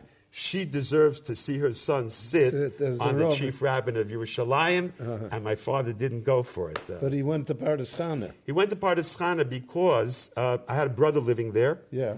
And the old Rav Diskin, who had been there before, wrote a letter to my father saying, this is a quiet place. I know you're not looking now for any big positions. Here you can sit and learn. People won't bother you. And I guess because my brother was there as well, and also my father's memories of Yerushalayim were Rebbe Zalman, Rav Kook. Yeah. You know, people ask me about Rav Kook, and I once asked my father, who is the greatest Rav you ever met in your life? He said to me, I said to my father, the Brisker Rav wanted you for his son-in-law. Reb Baruch Ber writes, one of the greatest students, Migdoyle Talmidei She'amadeti Me'oidi. Reb Baruch Ber writes of my father. I said, the Tepliker, all these great Rabbanim of the past generation that held so much from you. I said, who was the greatest? He said, Rav Kook. I said, why? He said, nobody had a hekef, a range, the kol chedrei HaTorah, in all the different nigla, nister, hidden, everything. Nobody had such a vast range like Rav Kook had. And I talked to other Rabbanim. It was that, and they say, Rav Kook, this and that. And not because of the second generation, maybe Rav Tzvi Yehuda and the Mitnachalim and everything. But I realized, and I tried to explain it. And then I remembered, you once wrote about baseball in America. Right. And your conclusion, if I'm not wrong, was it's an American thing. Right. You can't really explain it. How Gedolim would ask, what did the Dodgers do? What did the Yankees do? That's right. I mean, big Rabbanim, big Gedolim, and they were the Yankees, they wanted to hear the game and everything, right? And it's an American thing. Rav Kook is Yerushalmi thing. Mm-hmm. And my father, who grew up in Yerushalayim, Rav Kook for him was the symbol. The epitome of Yerushalayim. The epitome of Yerushalayim. And my father also said so. My father studied here in Merkaz Harav in the first years, and he also said the same thing. But I just want to tell you about baseball, right? Yeah. See, growing up in America, we wanted to hear the World Series. Yeah. Right. Now, the World Series came out, I remember, on Sukkot.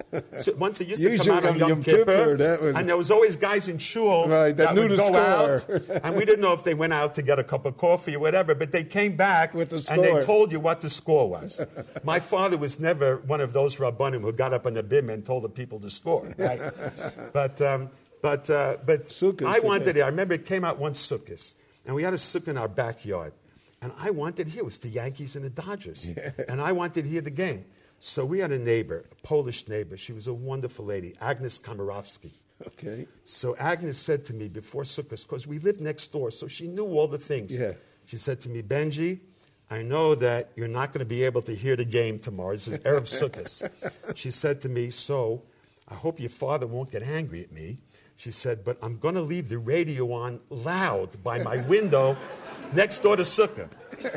And I heard the whole game, the Yankee-Dodger game, sitting in the Sukkah. I heard the whole game. That is an American thing. That's an American thing. But it's wonderful that you're here in Israel, and I really appreciate the hour went like a minute, and should be matzliach and everything. You're doing great work, and truly worthy of the name Levine in every respect. It's an honor for me to be with you. Thank you very, very much. There it is, JM in the AM with Rabbi Beryl Wine and his conversation with Rabbi Benji Levine. Phenomenal, just phenomenal. JM in the AM at 23 minutes after 7 o'clock. Good morning, everybody. Michael Lawrence of the Jewish Agency is going to be joining us. Dani Dayan, Consul General in New York, is expected to be with us toward the top of the hour as well. So I thank both in advance as we get set for those conversations. It is a JMAM broadcast for a Tuesday on this 9 days format Tuesday. There is so much going on, as we continue to stress, so many things that are happening. A reminder that today Project Witness presents Roja, their brand new documentary, in Lakewood at Yeshiva Orchas Chaim starting at 8 p.m. and in the 5 towns at the Young Israel of Lawrence Cedarhurst beginning at 7:30 p.m. Information, projectwitness.org. Again, projectwitness.org for all the information. The annual Catskills 9 Days Conference of the United Task Force for Children and Families at Risk happens today. The topic is giving our children everything really giving them nothing? Children, Values, and Us, with Dr. David Pelkovitz, Rabbi Mordechai Besser, Hindi Klein, and Dr. Faye Zakheim. It's all happening today at the Fallsview Estate Shul beginning at 1:30 p.m. up in Fallsburg, New York. Information 347-666-3274, 347-666-3274. 3274. The Tisha B'Av program that we continue to remind you about is happening beginning at 9:15 in the morning, right after Shacharis. Shacharis is 8:20 on Sunday. At 9:15, Rabbi Eliyahu Sonnenschein, Shlomo Schwartz, and Rabbi Moshe Faskowitz will be explaining Kinnis at the New Springville Jewish Center on Saxon Avenue in Staten Island. It's free admission. Men and women are invited. Thoughts about Tisha B'Av begins at 12:15 with Mayor Simcha Siegel and Rabbi Aaron Rapps, and then Mincha will be at 1:45. Information about all of this, 718-983-8063, 718-983-8063. You can watch the entire program at NachumSiegel.com, and of course you can listen on the website, on the app, and via our listen line, all beginning at 9:15 Sunday morning after JM Sunday. Project Inspire presents We Need You, stepping up and taking responsibility this Sunday beginning at 7 p.m. That might change. It may start a drop earlier. We'll let you know as the week goes on. It'll feature Charlie Harari and the Project Inspire staff. It's free. Information, NachumSiegel.com, or radio at ProjectInspire.com, radio at ProjectInspire.com. That's all happening coming up on Tisha B'Av. This Sunday at 2 p.m., bring your talis and tefillin to the Isaiah Wall. There will be a mincha service. Again, there will be a mincha service at the Isaiah Wall this coming Sunday, starting at 2 p.m. This is a tradition that we thought would end, but the need to speak up around the world and to speak up specifically across from the United Nations is too great. So there will be a mincha service, Isaiah Wall, this coming Sunday. Again, it'll start at 2 p.m. and go until about 2:30, 2:45 with a Sefer Torah, etc. Make sure you bring your talis and tefillin. Tuesday morning with 77 degrees, thunderstorms today and a high temperature of 88. Lots going on once Tisha B'Av ends. We've been talking about this for quite a while, what this summer looks like, and especially the last week in July. My gosh, it's unbelievable what this last week in July looks like. On Monday, starting Monday night, a Ohad is in concert for Queen Satzala at the Queen's Museum. We'll be there on Monday night. The day after Tisha B'Av. So make sure you're at the event. Massive barbecue and phenomenal concert starring Ohad and the Yedidim Choir and the Aaron Teitelbaum Symphonic Orchestra. That's all happening on Monday. On Tuesday, we'll be here at JM in the AM, and then our journey begins. Wednesday's JM in the AM will be from the plane with Nefesh B'Nefesh. Thursday's JM in the AM will be from Yom NCSY, which will be at on Wednesday night at Latroon. And Friday's JM in the AM is going to be at Beit Meir with the NCSY summer programs. It's all happening next week in Israel. We get back in time, Bezrat Hashem, to be at HASC on HASC Experience Day, which is coming up on Sunday the 29th of July. You're all invited up to Parksville, New York for that. HASC Experience Day. It's open to the public. We'll be broadcasting from there. And it should be a lot of fun. Those of you who would like a shout-out included in the NCSY show, Israel, Yom NCSY, or those of you who would like a shout-out included in the big HASC show when we get there on Sunday the 29th, email the shout-out with subject line, shout-out. Shout-out NCSY, shout-out HASC. Nachum at NachumSiegel.com, Nachum, N-A-C-H-U-M, at Nachum Siegel, N-A-C-H-U-M-S-E-G-A-L.com. Rabbi David Goldwasser's words, Zechon Nishmas Arav Zev ben Yosef Alevi, and Zechon Nishmas Esther Basar ben Yosef Alevi. Here is Rabbi David Goldwasser with Morning Chizuk. Good morning. During the 9 days, we have the custom not to drink wine or eat meat. However, if one makes a siyum on a Masechta, a completion feast, over one of the tractates of the Talmud, then we are permitted to both eat meat and drink wine. The great Reb Chanoch Henoch of Alexander was at a Suda of a siyum during these days. He said, in days gone by, when these days would come, every person would be upset. Every person would mourn deeply over the loss of the Beis HaMikdash. Bnei Yisrael were sad because their life-giving source was removed for them. However, today we eat and we drink. Hoya hove v'yiyeh. There will be a Beis HaMikdash in the future. There was a Beis HaMikdash, and we know that even at present there is a Beis HaMikdash in Shamayim. When he continued, he spoke about the idea that Ashmedai once displaced Shlomo HaMelech. He took him off from the throne of his kingdom. He went to a certain city, and there he revealed himself to its inhabitants that he was the true king. When they heard this, they got everybody together, and there they started to give all types of foods and drinks for his honor. When they gathered around him, they saw the greatness of the king. They saw who he was, and they were all mitztaer. They were all sad and mourned over the great sorrow that he was displaced from his throne. Shlomo HaMelech was also very upset. Inside his heart, we can only imagine how he felt. He remembered the days of Aliyah, when he sat on the throne, when he ruled over Yerushalayim, when he was one of the greatest kings that ever existed. And now he saw what happened. He fell from a high roof to a low valley, and from his great tsar, he could not eat, even though they had brought in front of him so many different delicacies. After that, he came to a city, and he bumped into someone, and he became happy and rejoiced with him. And the individual was able to comfort Shlomo HaMelech. He was able to tell Shlomo HaMelech that once again he will be the king just like he was king in the past.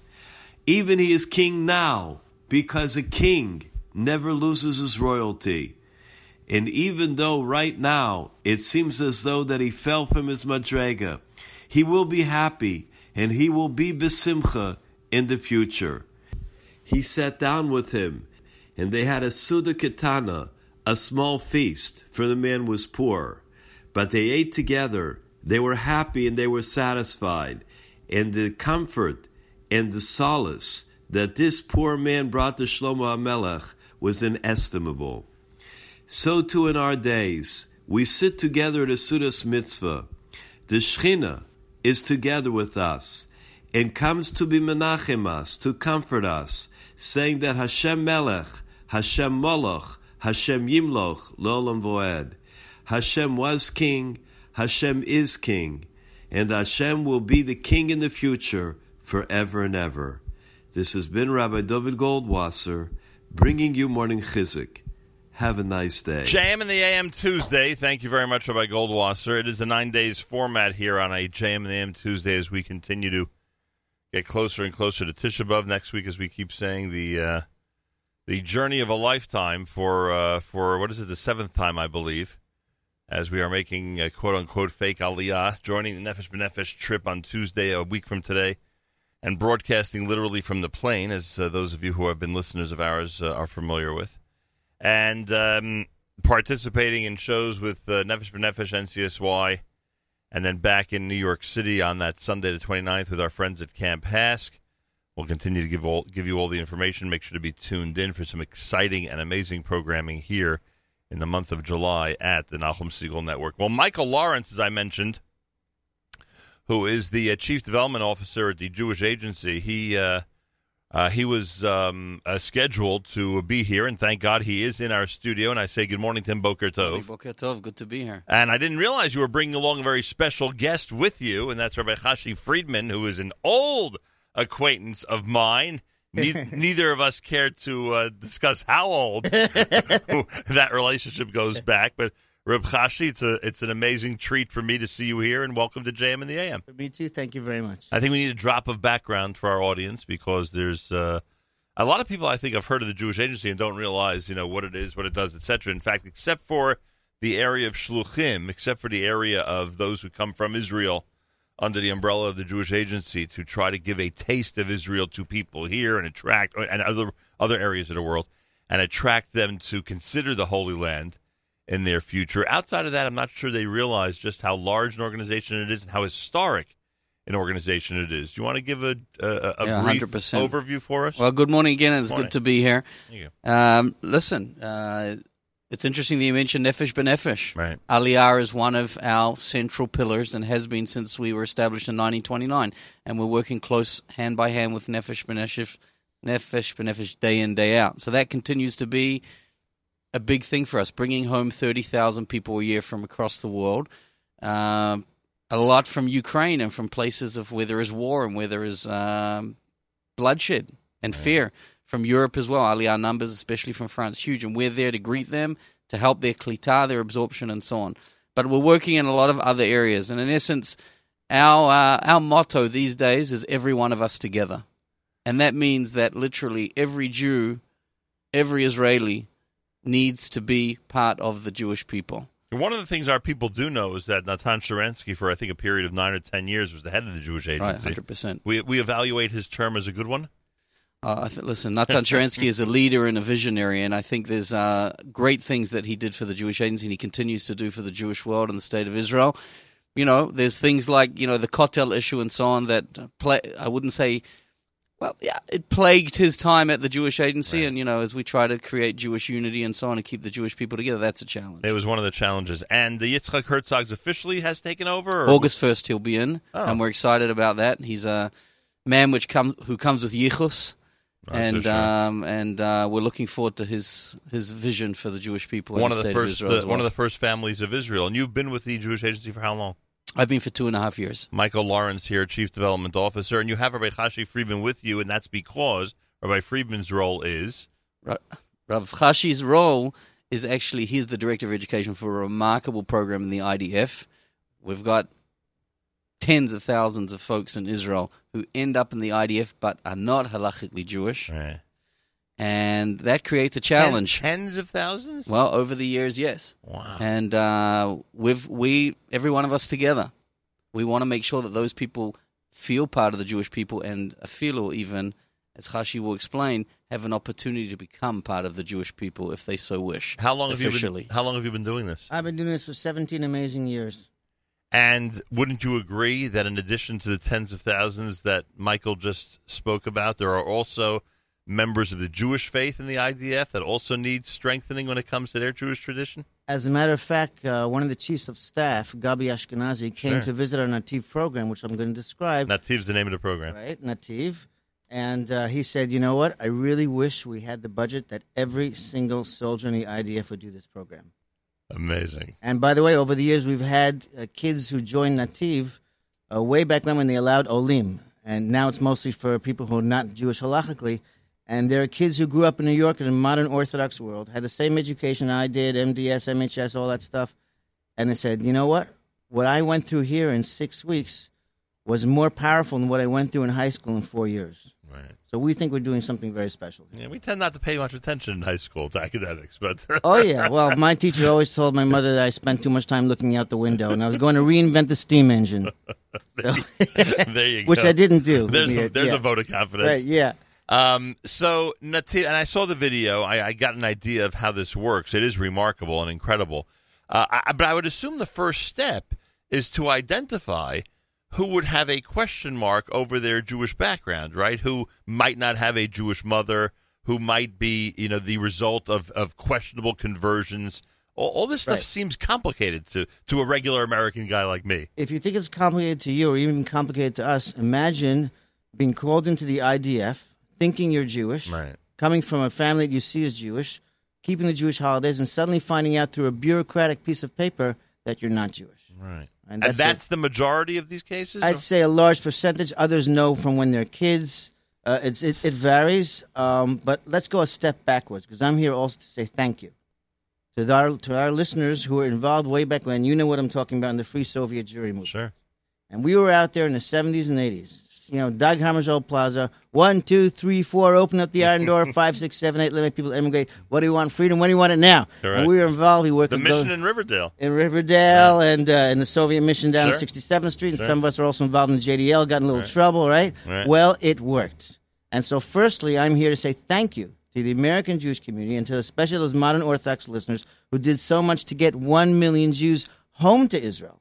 As Yirmiyahu writes in Ovubal Mi Eretz HaTzafon, they came. The problem was that when they came to Israel, no one thought there was going to be a problem that we had to deal with, which is that 1/3 of them were like a soldier called Michael, who grew up in a Ukrainian village with a Jewish father and a non-Jewish mother. And this was very common after communism, assimilation, pogroms, Holocaust.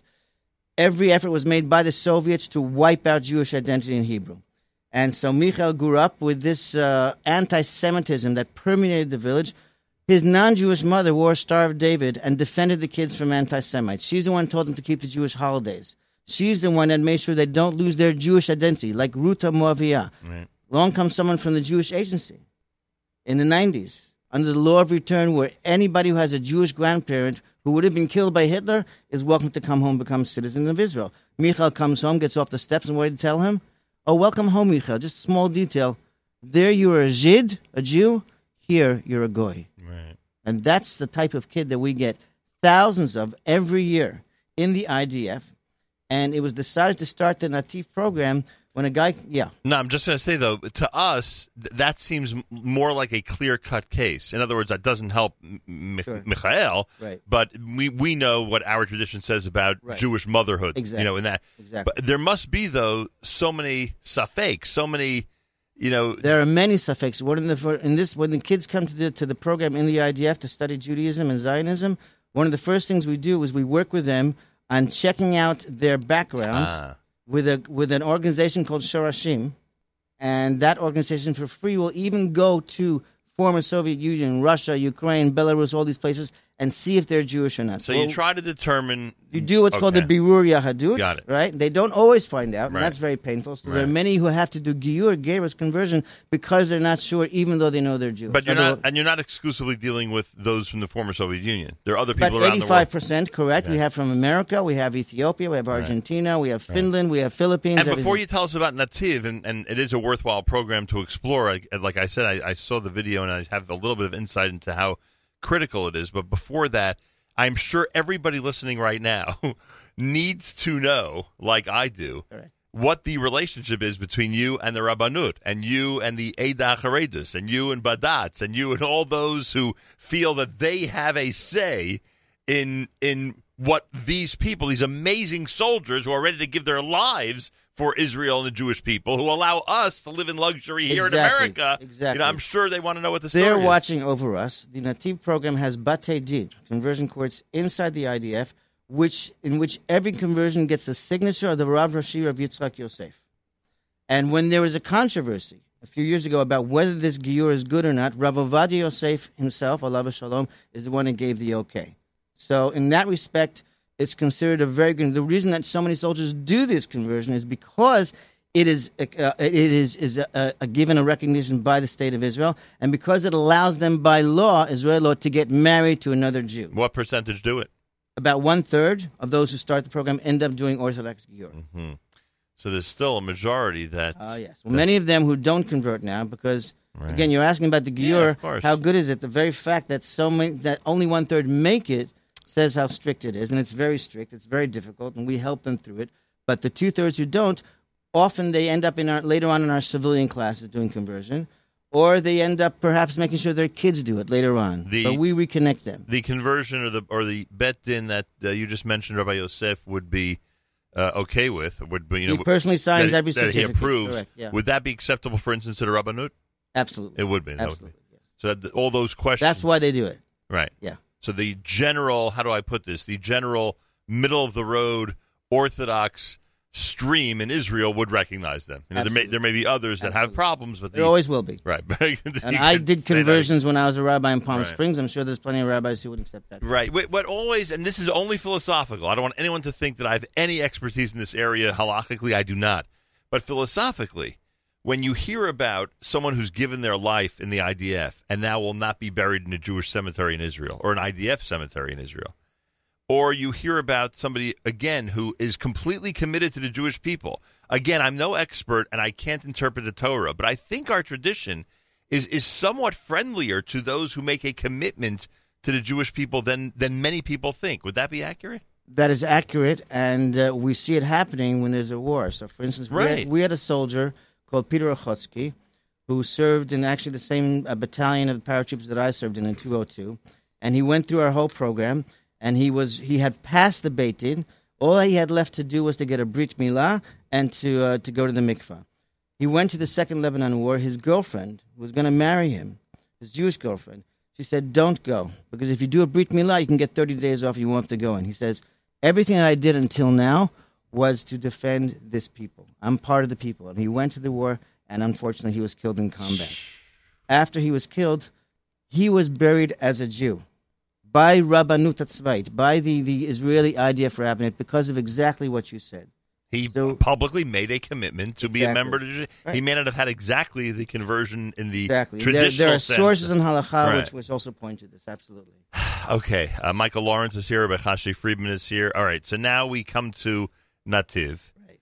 It seems to me, a comprehensive, you said earlier, in a few weeks, when you get 4 years of high school or more. Right. And what was remarkable to me is seeing how the students really gravitate to it. Like, they want to know about our tradition. They want to know about Sefer Bereshit, and I mean the entire Sefer Bereshit, not just creation. They want to know about Sefer Bereshit. They want to know about our tradition and culture in terms of, religious culture and Israeli culture. They want to know about the different, halachot that guide, whether it's kashrut or something else, that guide, everything that goes on.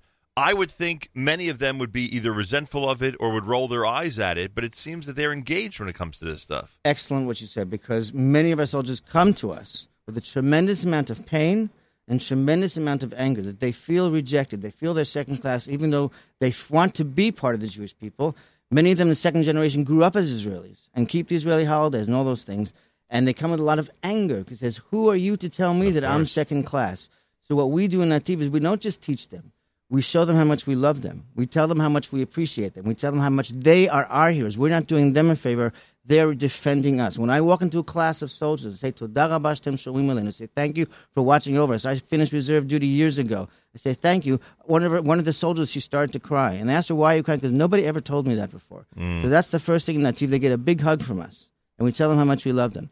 Besides that, what we do is we try and teach them Judaism. They learn Tanakh, Jewish history, Emunah, philosophy, Shabbat, Kashrut, Brachot. They do field trips. They do Shabbat together. They do Shabbat at host families. They do a Roots project. I'll give you two examples of what works there. When we teach them about Moshe Rabbeinu, the greatest Jew that ever lived, they say Moshe Rabbeinu was just like you. He grew up in a non-Jewish house. And he tried to come back. And he tried to be a combat soldier, Vayachat HaMitzri, right? And then he told him, Misramcha, go back to where you come from. We don't want you. He went to Yitro, the non-Jew, and he married Tzipora, the non-Jew. Then he came back again, and finally became the greatest Jew. He said, Nativ is a place where you, as soldiers, learn that Moshe, the greatest Jew ever lived, is like you. Or Ruth HaMoaviyah, who's the great-grandmother of David HaMelech. And another example is our Shorashim Roots project. We tell our soldiers, you have an assignment to explore where you come from. You show them the movie Fiddler on the Roof, and they see that candle lighting scene, and they have no idea, da-da-da-da-da. They have no idea that the little girl they're looking at, watching her mother light candles in the shtetl 200 years, it could be their own great-great-great-grandmother. So when they light candles for the first time, they're coming back home. We had an example of someone called Eden, who should have been in the show with me, but she couldn't get a visa in time. And she explored her family. Turns out this so-called non-Jew who came into the IDF has a great-grandfather who was a hero in a Minsk ghetto in 1943 and was killed because he went out of his bunker to pay his non-Jewish employees the salaries he owed them. That man's grandson, Edward, fell in love with a non-Jew. And they told him, you're not marrying a non-Jew, we're taking you to Israel in 1992. 7 months later, he says, I'm going back because I love Olga. And he brought her back, and she said, where you go, I will go. He brought her back with her Christian grandmother. And their daughter, Aiden, went to our Nativ program and reconnected to the mitzvahs and to the Torah and to Eretz Yisrael. And this is what we do. We are closing a circle of Jewish history. We all prayed for them to come home. They came home, and it's amazing. Now let's welcome them and treat them like brothers and sisters. Amen, right? amen. Michael, how do people find the program? Is it required in the IDF? Is it like what's the procedure of how this works? Well, first of all, they're receiving these letters. But what's very interesting is that Defense Minister Lieberman, Avigdor Lieberman, has just announced in the last week that the Israeli government is going to invest 8 million shekels. You decide the exchange rate for the day, right?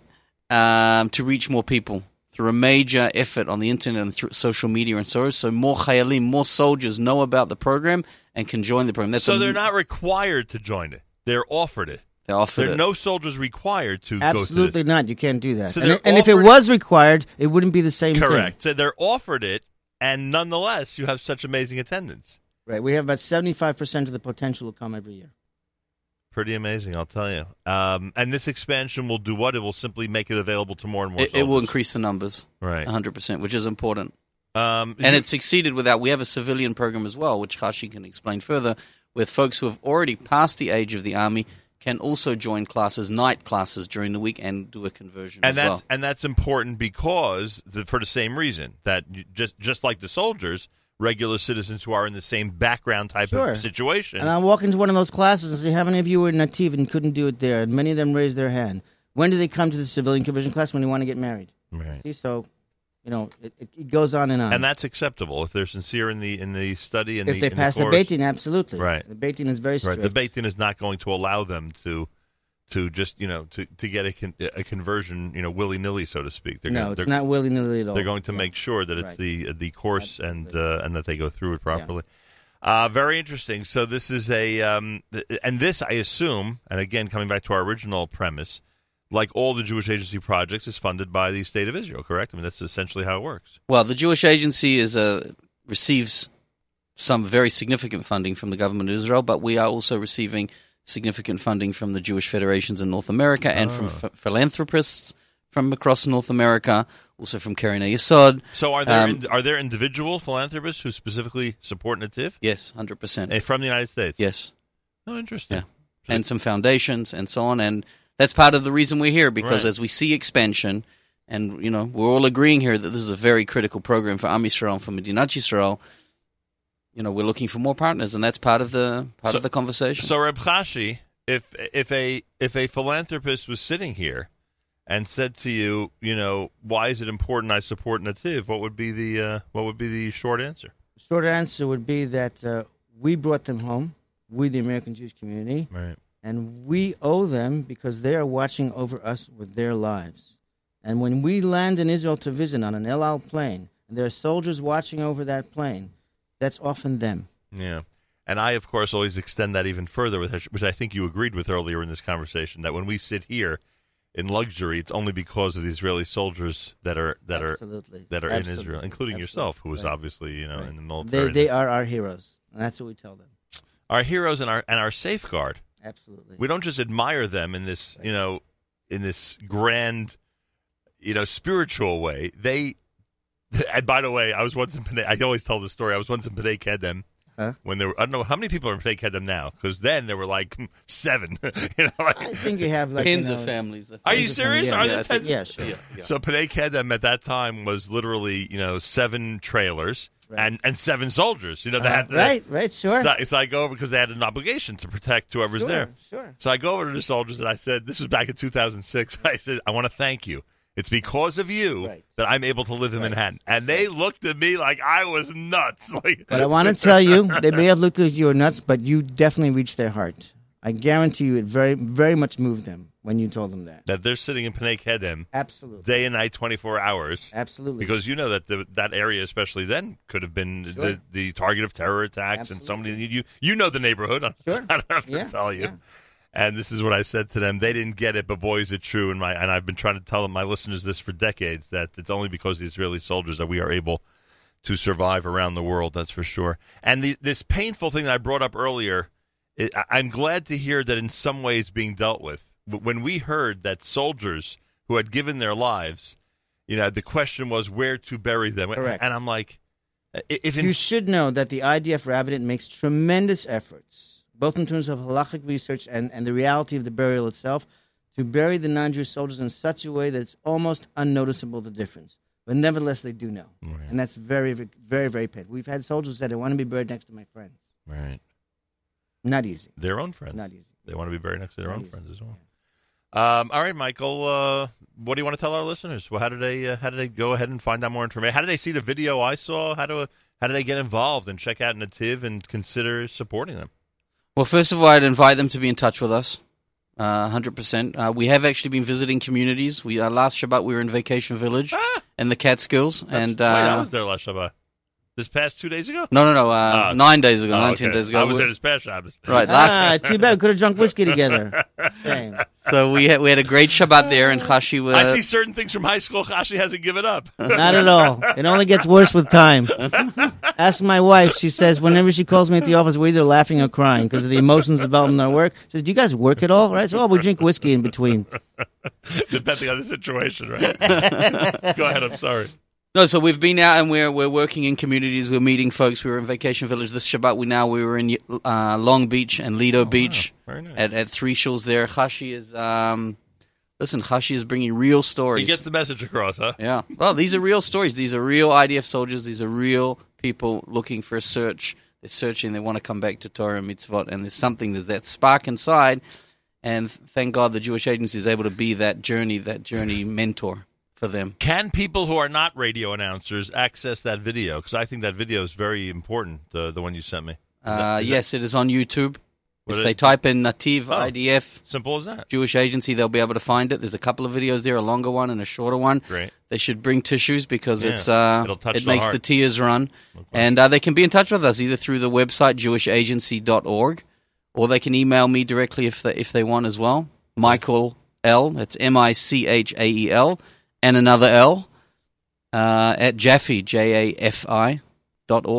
Excellent. Happy to hear from people. Kol hakavod to both of you. I thank you Michael very much. Lawrence, Chief Development Officer at the Jewish Agency, and of course Rabbi Chashi Friedman, who is doing quite a job with Nativ. It is a good time of year for you to have been here, because during the 9 days we're supposed to care even more for our brothers and sisters. Right? This is the time of year where we really need to step up the love between us and our brothers and sisters. And thank God, as you described it, this is one way that we in fact are able to do so. This is a time of year where we look again at these soldiers. I have a picture you can't see, listeners can't see, of 3 of our Nativ soldiers who are paratroopers recreating the famous picture from 1967. That wall saw their ancestors exiled 2,000 years ago, and now they have come back to watch over the wall for over us. No matter what their background is. Exactly. Tada Rabba. Thank you so much. Nice to see you again. Great to see you. Best regards to all the old guys you see in Israel. Hi, everybody. Bye. There you go. Michael Have Lawrence. a good day. Thank you. A pleasure. Michael Lawrence, Rabbi Chashi Friedman. More coming up in a 9 days format Tuesday at JM in the AM.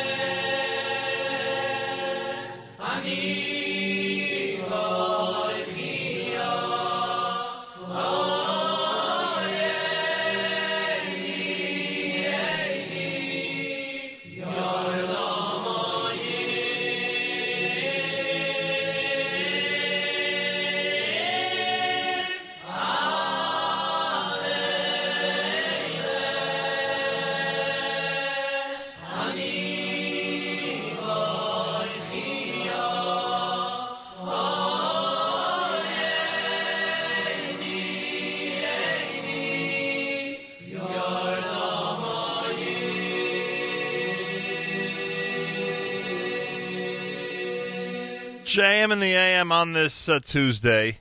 We used the a cappella al Eila as a little buffer there because we were anticipating that Dani Dayan would join us at the top of the hour. I certainly hope he still does.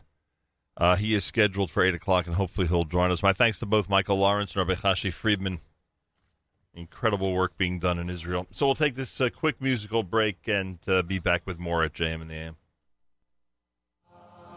Al kein sigoi de martifke Al kein sigoi de martifke Yerushalayim Yerushalayim Titen koila Yerushalayim Yerushalayim Titen koila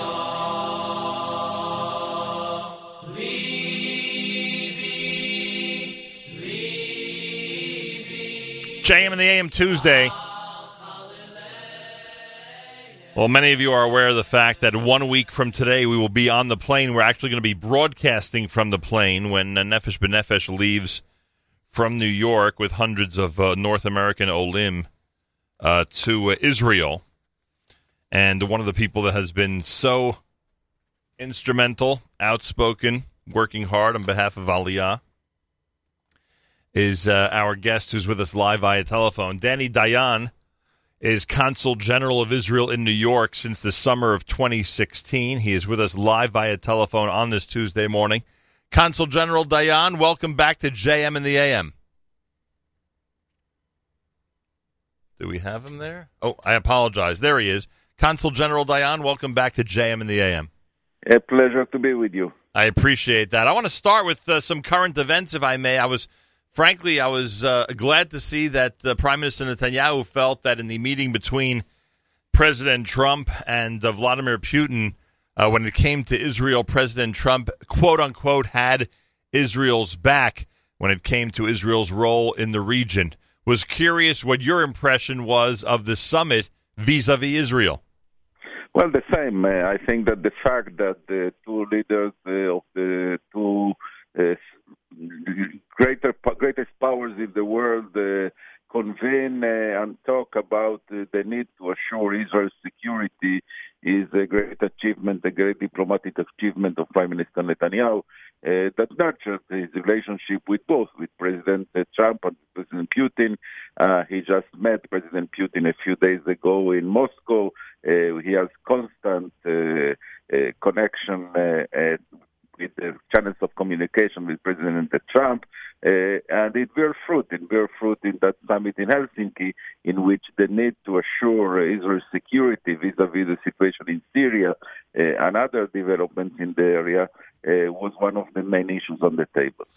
It is pretty amazing that that Israel continues to be, so to speak, in the news when it comes to these high-profile meetings. But then again, you are a Consul General here in New York at a time, at a very interesting time in Israel's history, when it seems that every country, large and small, I shouldn't say every, but you get my point, all these countries, large and small, are trying to court Israel, are trying to visit Israel, to get meetings with the Prime Minister and others, to get the latest Israeli technology, to go out of their way to tell the world that they are friendly with Israel.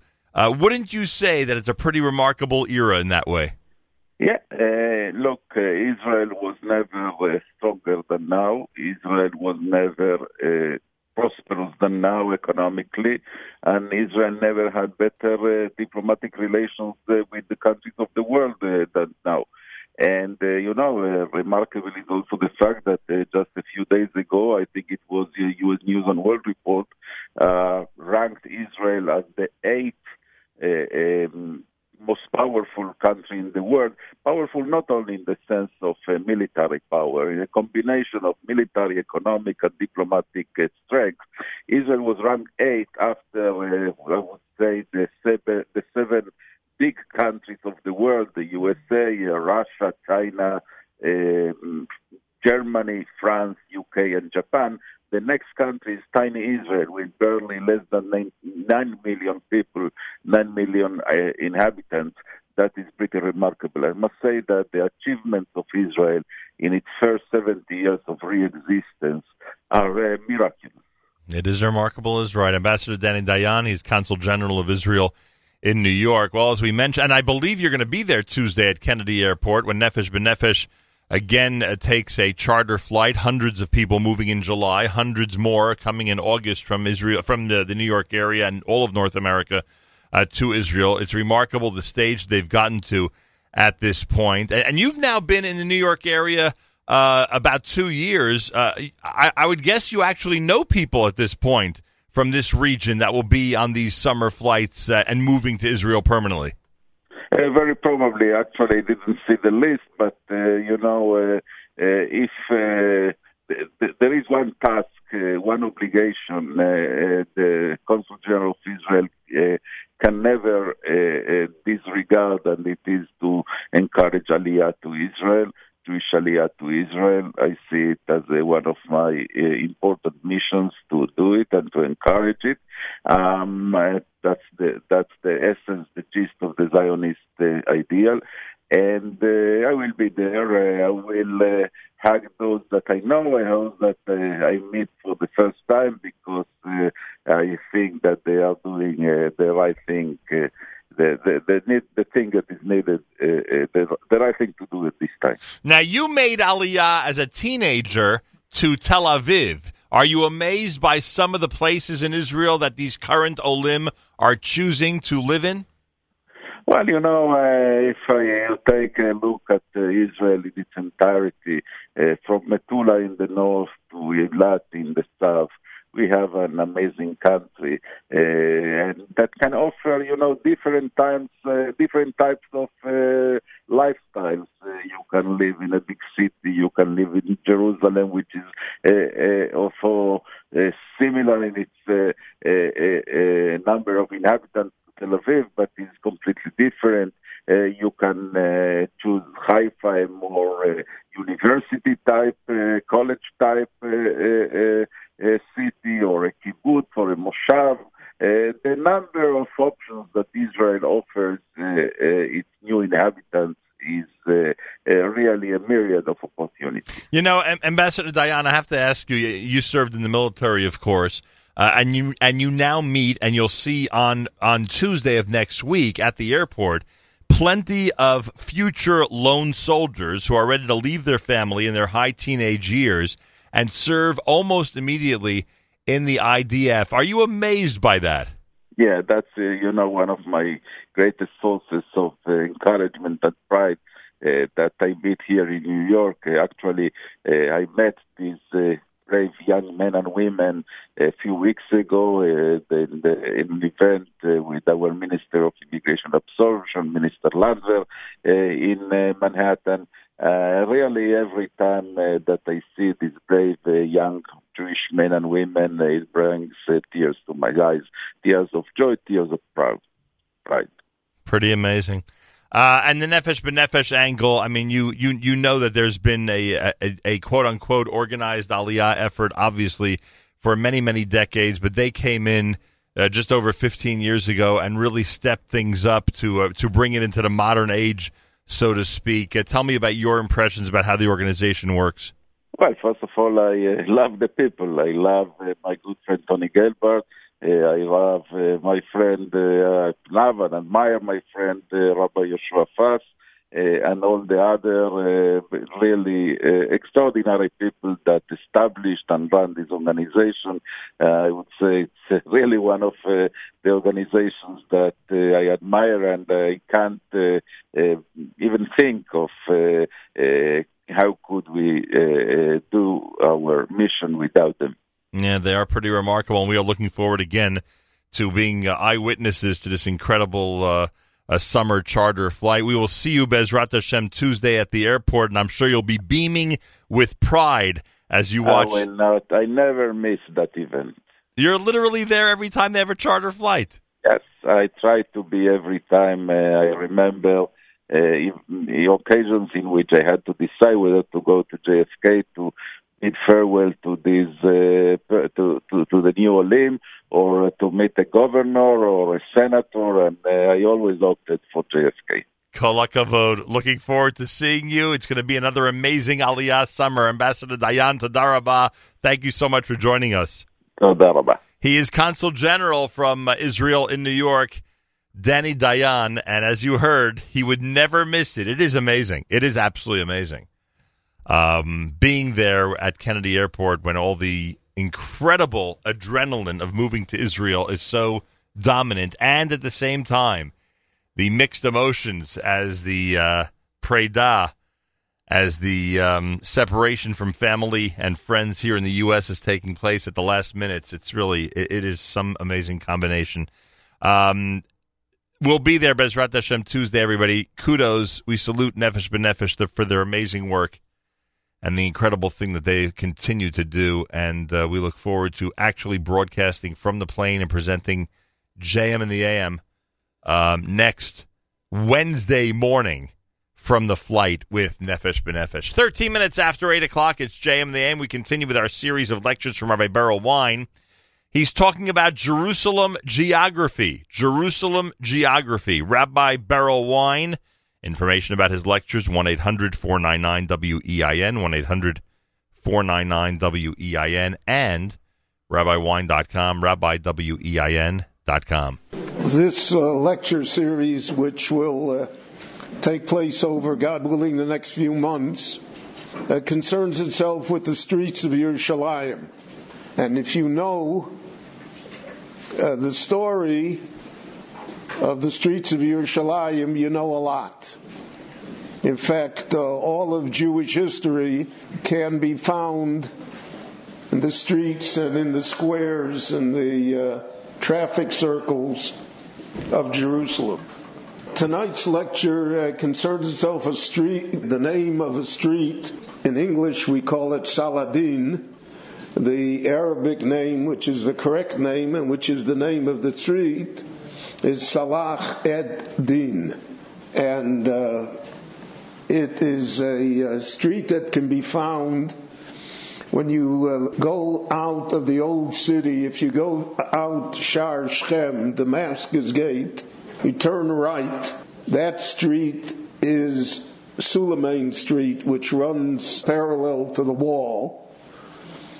We'll talk about Suleiman next Shabbat, next Motzoi Shabbat, God willing. But the first main street that runs perpendicular, in other words, you make a left turn, that street is Salah ad-Din, that's Saladin Street. And it's one of the major streets in what is called East Jerusalem, and it's a very ancient street. The street itself dates back to Crusader times, and the name was given after Saladin defeated the Crusaders and captured Jerusalem. And in the usual modesty which pervades our city, he named it after himself. I want to take you back 1,000 years, just about, but it's all modern current history. It's everything that is happening today in the Middle East. And I think it's important for us to realize that, so that we're not always so surprised and so blindsided by events that occur, and that we shouldn't think we're so special, because these are very old disputes, wars, violence, and unfortunately, they have never been settled. The basic split in the Muslim world is between the Sunni Muslims and between the Shiite Muslims. That was a split that occurred shortly after the death of Muhammad, and it was a split, as is usual in these cases, within the family itself as to who is entitled to be the successor. Now, succession is probably the main reason for most violence in the world. Who takes over? We read it in today's Haftorah. David HaMelech, Shadaniyo ben Chagis proclaims himself king. Shlomo's going to be the king. Yoav sides with Adoniyahu, Evyosar sides with Adoniyahu, Tzadok sides with Shlomo. It's a mess, because whoever wins, somebody loses. And whoever loses either gets killed, which was usual throughout the world, or in our time will make a different yeshiva for himself.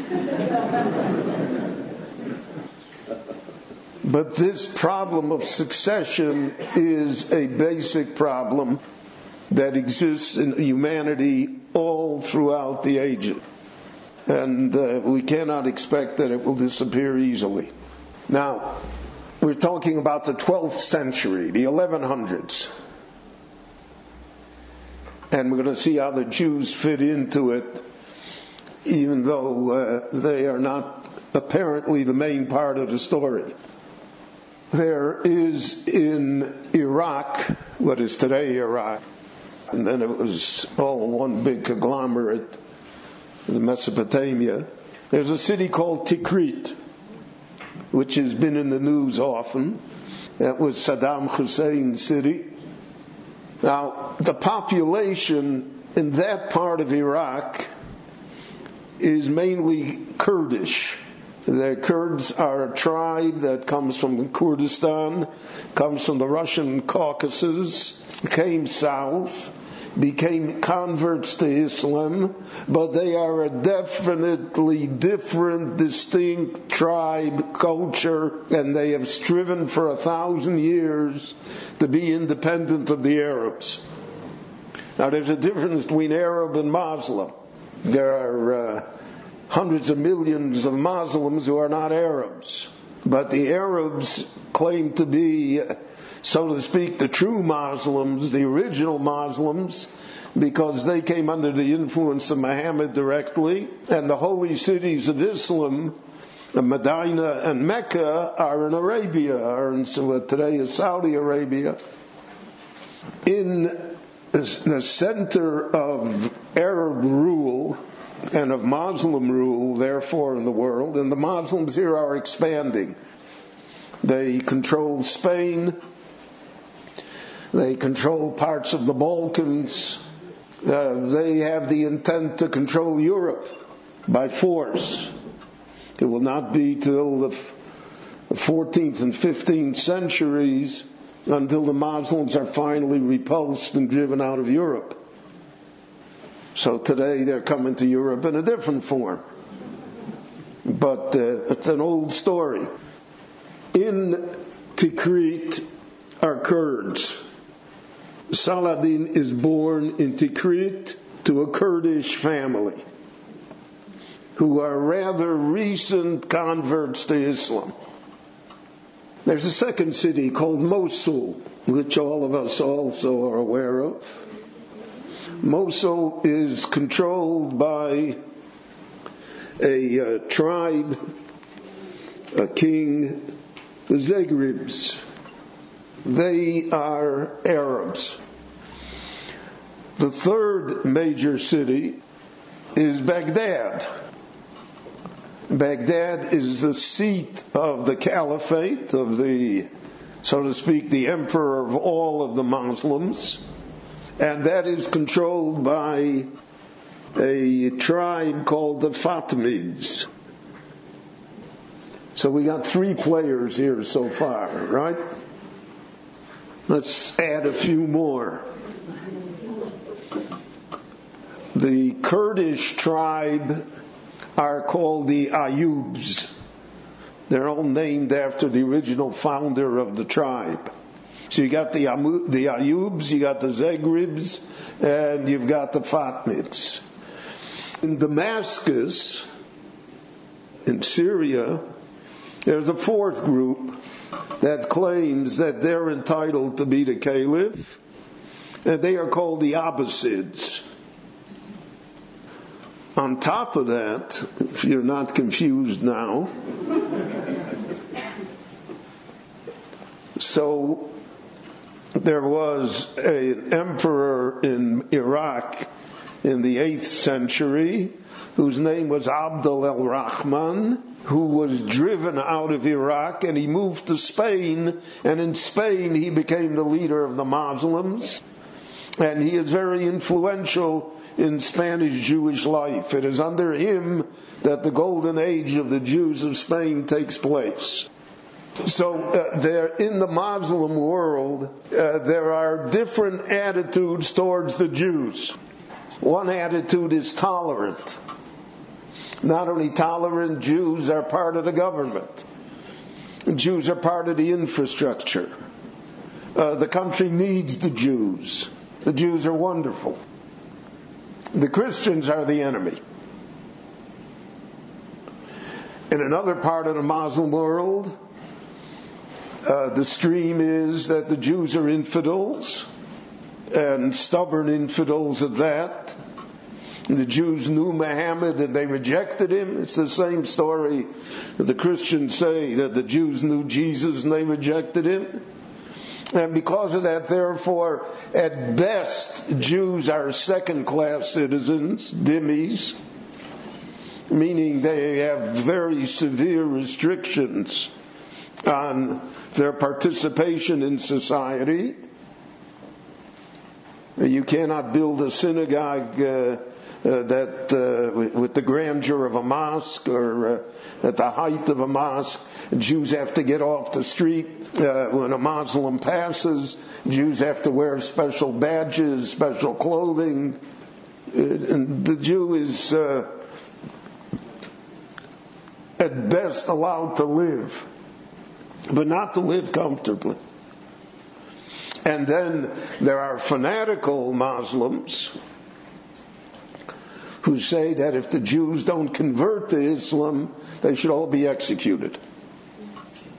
Now you have these streams within Islam, and it varies from place to place, and from time to time, and from circumstance to circumstance.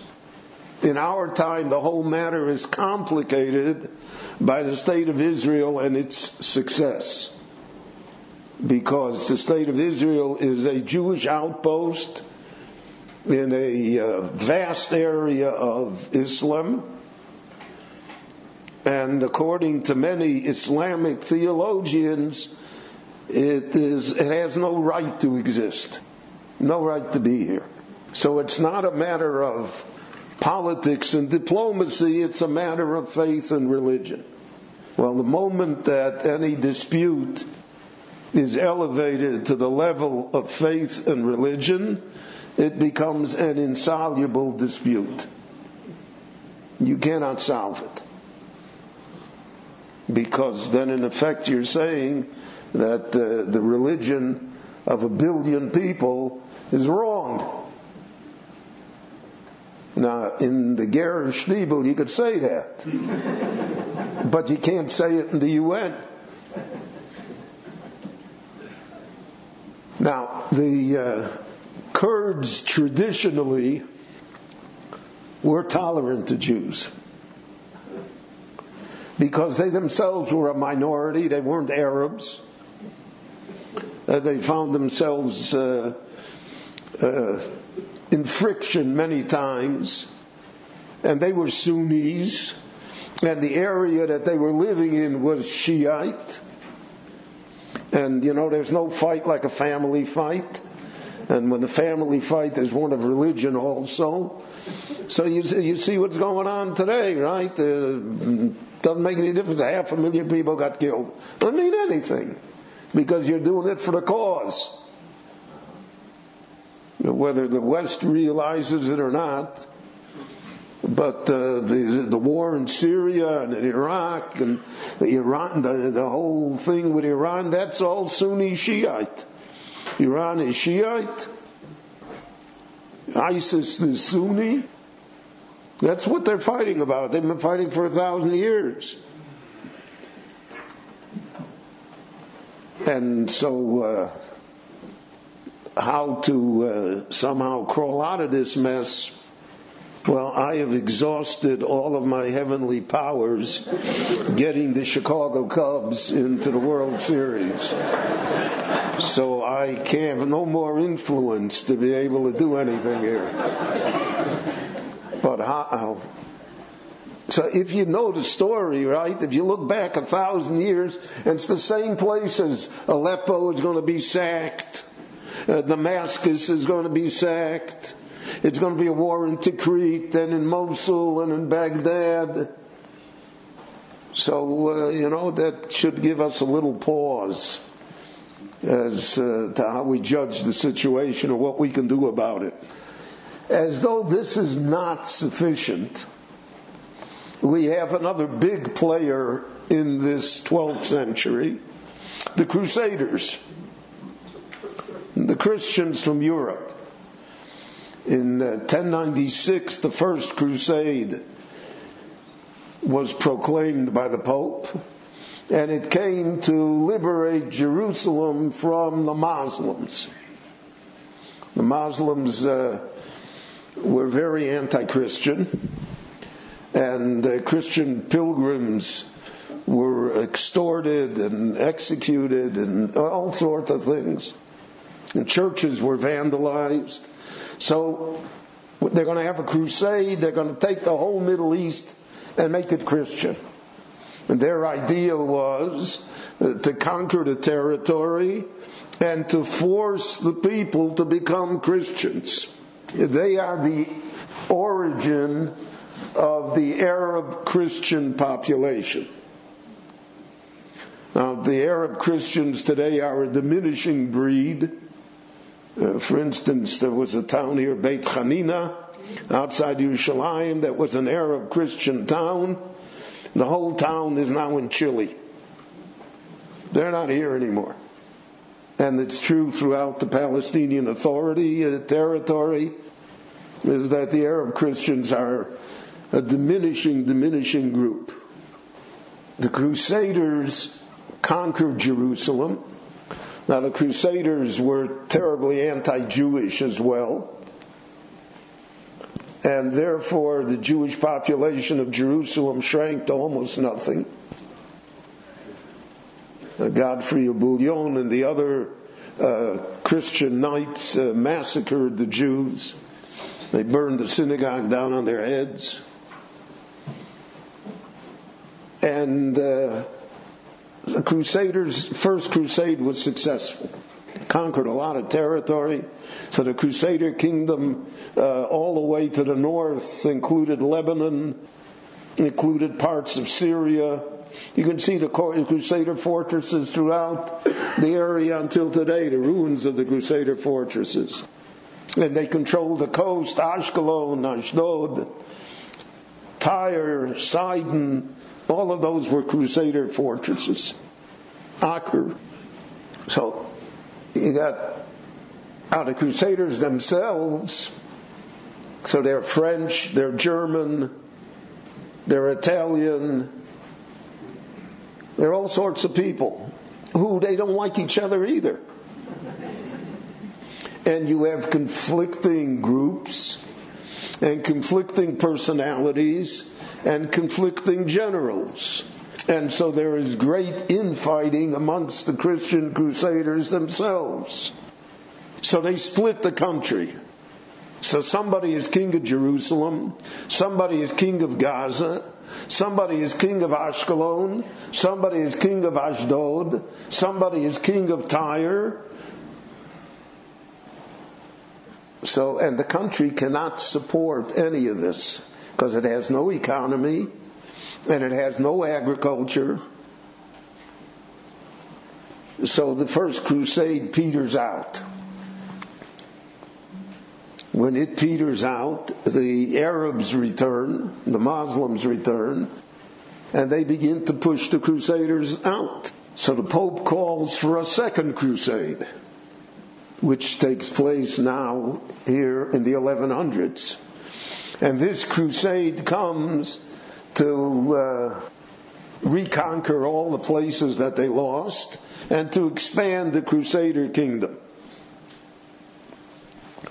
The Muslims view this as a direct threat to their religion, to their faith. And therefore, they look for a way somehow to defeat the Crusaders. But since they themselves are so divided, they're never able to put their act together. The only way to put the act together is, so to speak, to be Saddam Hussein. You become the dictator, you kill out anybody that disagrees with you, and then, then whatever you say, that's what goes.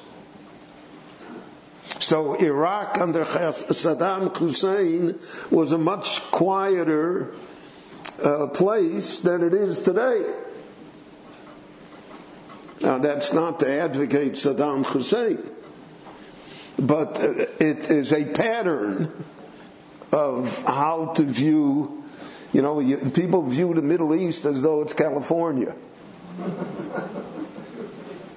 And, somehow we're going to introduce democracy and parliamentary government. Everybody's going to agree. There'll be peaceful changes of government. But if we look back at the last 1,500 years, from the time of Muhammad till today, that doesn't exist. What existed were empires. The last one was the Ottoman Empire, the Turkish Empire, that it ran everything, and if you didn't like it, they killed you. But to impose a system that will meet Western values is a complete misreading of the mindset of the people in this area. So now let's get to the man called Salah ed-Din, which we call Saladin. So he's a Kurd. He's born in Tikrit. His father is an official with the Zagrids. And he's a Sunni.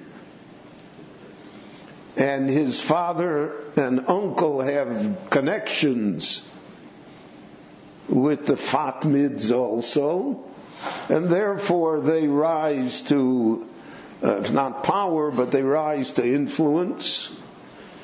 And there's his son, Saladin, who is a very brilliant person. Saladin knows mathematics. He knows geography. In a world that was illiterate, he knows a number of languages. He's you can't use the word, but in the 12th century he would be a Renaissance man, right? He is the exception to the rule because of the fact that he has a broad education, he's interested in everything, he's curious, and he's a tolerant person. Now, he's a tolerant person who kills hundreds of thousands of people, but he's a tolerant person. He kills because, because he has enemies that threaten his rule. But as we will see, especially to the Jews, he was the most tolerant ruler that there was. Now, we know of Saladin through the Rambam, through Reb Moshe ben Maimon. Saladin gets an appointment to the army, and he's a general. He's successful in the original wars amongst the Arabs themselves. He defeats the Zagrids, who his father worked for. He defeats them, and therefore the Fatimids appoint him. He becomes the Grand Vizier of Egypt, with his base in Cairo. And Cairo then was Fostad, old Cairo. He will develop it into New Cairo. Now, he is very interested in the fact that there is a large Jewish community in Cairo. The Jewish community in Cairo was a Karaite community, or Karoim, because the Jews also split. Again, because of succession. In the 700s in Babylonia, the Reish Galusa, the head of the exile, died, and he had two sons. and the younger son somehow was chosen by the rabbis to be the successor, and the older son picked up his marbles, and he said, "I'm going to be the head." His brother complained to the caliph, so the caliph called him in, ready to chop off his head, and he said, the head of the exile is appointed by the caliph. How can you contest whom I have appointed? And he said, this is not the Jewish religion. I'm the head of a different religion. And that's how the Karoim were founded. And in order to make it a different religion, they rejected the oral law, Torah Sheba'al Peh. They created different things, and it's a discussion for 1,000 years in Halacha, how to treat the Karoim, whether they're treated as Jews or not. The Karaite community is very small today. Hitler treated them as Jews. The Ben Tzvi, who was, why this is called Beit Knesset HaNasi, because he was the Nasi that really built the institution. He spent his entire life defending the Karoim and saying that they should be part of the Jewish people. In today's world, because they are relatively so few in number, we don't ask even anymore, who you are, what you are. They've been absorbed into the Jewish people, though there are pockets of Karaism that exist here in Israel in certain communities. And the rabbinate, to a great extent, turns a blind eye to the fact. But in this period of time, in the 1100s, the Karoim are a substantial group with a large influence. And in Cairo, in Egypt, they were the majority. Now, this is also a lesson for us, because we think that until our time, it was always, the great rabbis ran the show, and everybody was religious and everything, and it all fell apart, in our time. But that also is a fantasy. That's not true. And if we recognized it, then we would treat things differently in our world as well. So, the Rambam, when he was 15, the Rambam was born in Cordova in 1135. When he was 15, the fanatical Almohads, who are the sect of Islam that does not tolerate infidels, as I explained before, who said either you convert, you leave, or we're going to kill you. They capture Cordova. The Rambam, his father, his brother, we know very little about his mother, whether she was alive then or not. But he and his father and brother flee and go to Morocco, to Fez. When he gets to Fez, the Almohads take over Morocco. So he goes into hiding. The Rambam lives in a cave for many years in hiding. Finally, he and his father and brother escape Morocco. The Rambam writes that they go to Israel. He wants to go to Eretz Yisrael. And the Rambam lands in Akko. When he comes to Eretz Yisrael, he sees that it's impossible for Jews to live in Eretz Yisrael because of the Crusaders. And especially if you were a rabbi or somebody of notoriety, then you were automatically kidnapped and held for ransom. And even after the ransom was paid, it didn't necessarily mean that it was over. That was very common, and that's why the Jewish community in the land of Israel was almost non-existent. So the Rambam has to flee from the land of Israel. and he comes to Cairo. He comes to Cairo. It's a Karaite city.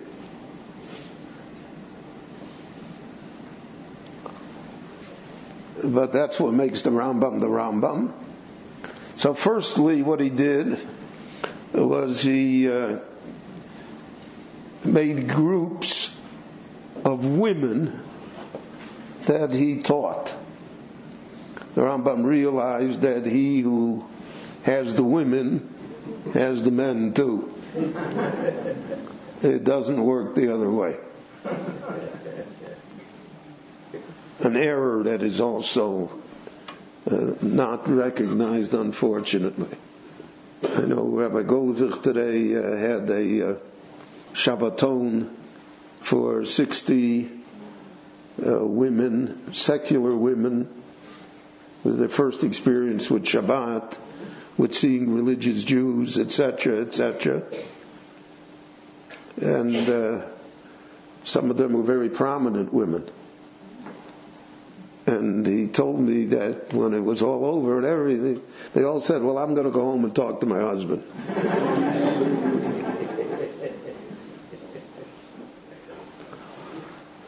So he is able to influence the women. He introduces them to the laws of Taras HaMishpacha, of the mikveh. He teaches them kashrus according to the rabbinic laws. Slowly the community changes under him. So within 20 years of his arrival, it is no longer a Karaite community, it is a rabbinic community. Meanwhile, the Rambam is writing his great works, Mishnah, Torah, etc.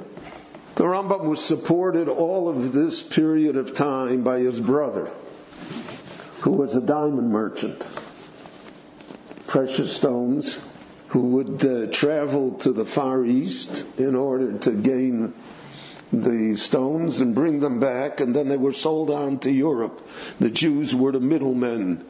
That's how Jews were always in the diamond business. And the Jews were the middlemen between the diamond mines of the Far East and between Europe. And European nobility always was purchasing. His brother was lost at sea on one of the voyages. The Rambam's wife and his 2 daughters die in a cholera plague which affects Cairo. His father passes away. The Rambam is at a low ebb. He writes of his depression. He is saved by his second wife, who has an Arabic name, Fatima, and she rebuilds him, and they have a child, the great Rabbeinu Avraham ben Rambam. But the Rambam has to make a living now. He doesn't have a brother that's supporting him, right? But the Rambam was always a person that knew everything, that studied everything. In those days, you didn't have to have a license to be a physician. You had to be someone who said that he knows how to cure illnesses and diseases. And the Rambam gained a reputation first in the Jewish community. He was very adept at pharmacology. And you read the Rambam wrote a number of treatises on medicine that we have today. He wrote them in Arabic. They've been translated into many languages. And he, today we would say he used alternative medicine. And he was used preventive medicine. He was out of the box. And he was recommended to by the Jews that were close to the government. The Grand Vizier Saladin had a harem, many wives, and they were always getting sick, mainly because of him. And so therefore he took the Rambam and he appointed him to be the doctor in the harem. And he felt he could trust the Rambam in the harem, which he could not do with his other doctors. The Rambam eventually becomes the personal doctor of Saladin himself. Now, Saladin is the Grand Vizier, which is not the ruler yet, but he is a great warrior. He is always going to war, and he vanquishes his foes. He gets rid of the Fatimid dynasty, and he supports the Abbasid dynasty. The Abbasids, therefore, make him the Sultan of Egypt. So now he's in charge of all of Egypt. Now, he is very disturbed by the Crusaders. The Crusaders, at the end of the Second Crusade, attempt to push the Muslims out of Palestine completely, and they invade Egypt. And in a number of battles, he defeats the Crusaders. And then he expands. He takes the war into Syria, into Aleppo. Aleppo was a bloodbath in which none of the Christians survived. And he always offered terms, and if they accepted the terms, so then they could live. Many times he even accepted ransom to let them all go home. And between them, they are always bribing each other.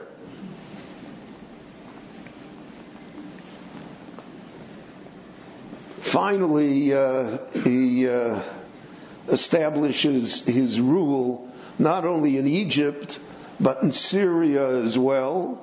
And from Syria, he expands to what is today Iraq, to Mesopotamia, to the entire area. So that in effect, the Sultan of Egypt now becomes the caliph of the entire Arab world. And he's got a Jewish doctor by the name of Moshe ben Maimon. So the Lord has his ways, right? As we are well aware from current events. It's never the way it looks. And he decides that he's going to drive the Crusaders out of Jerusalem. Now you have to remember this. The Crusaders controlled Jerusalem for 88 years. The two mosques were churches. And the Muslims were not allowed. There were no Jews in Jerusalem. Even 100 years later, when the Ramban arrives here, he couldn't find the minyan in Yerushalayim, he writes. But I mean, if you lived 1,000 years ago and somebody had told you there's going to be a Jewish state in 1,000 years, and there'll be 600,000 Jews in Jerusalem, you would say he's crazy. But that's the story. So for 88 years, it's under Christian control. Now that's what the Muslims say today, by the way. If you listen, they say it. They say that we, Lahavdil, are the Crusaders. So he said the Crusaders had Jerusalem for 88 years, and we drove them out. So, you're going to celebrate now 50 years of the reunification of Jerusalem doesn't mean anything. Because that's the mentality. The mentality is that we did it once, we'll do it again.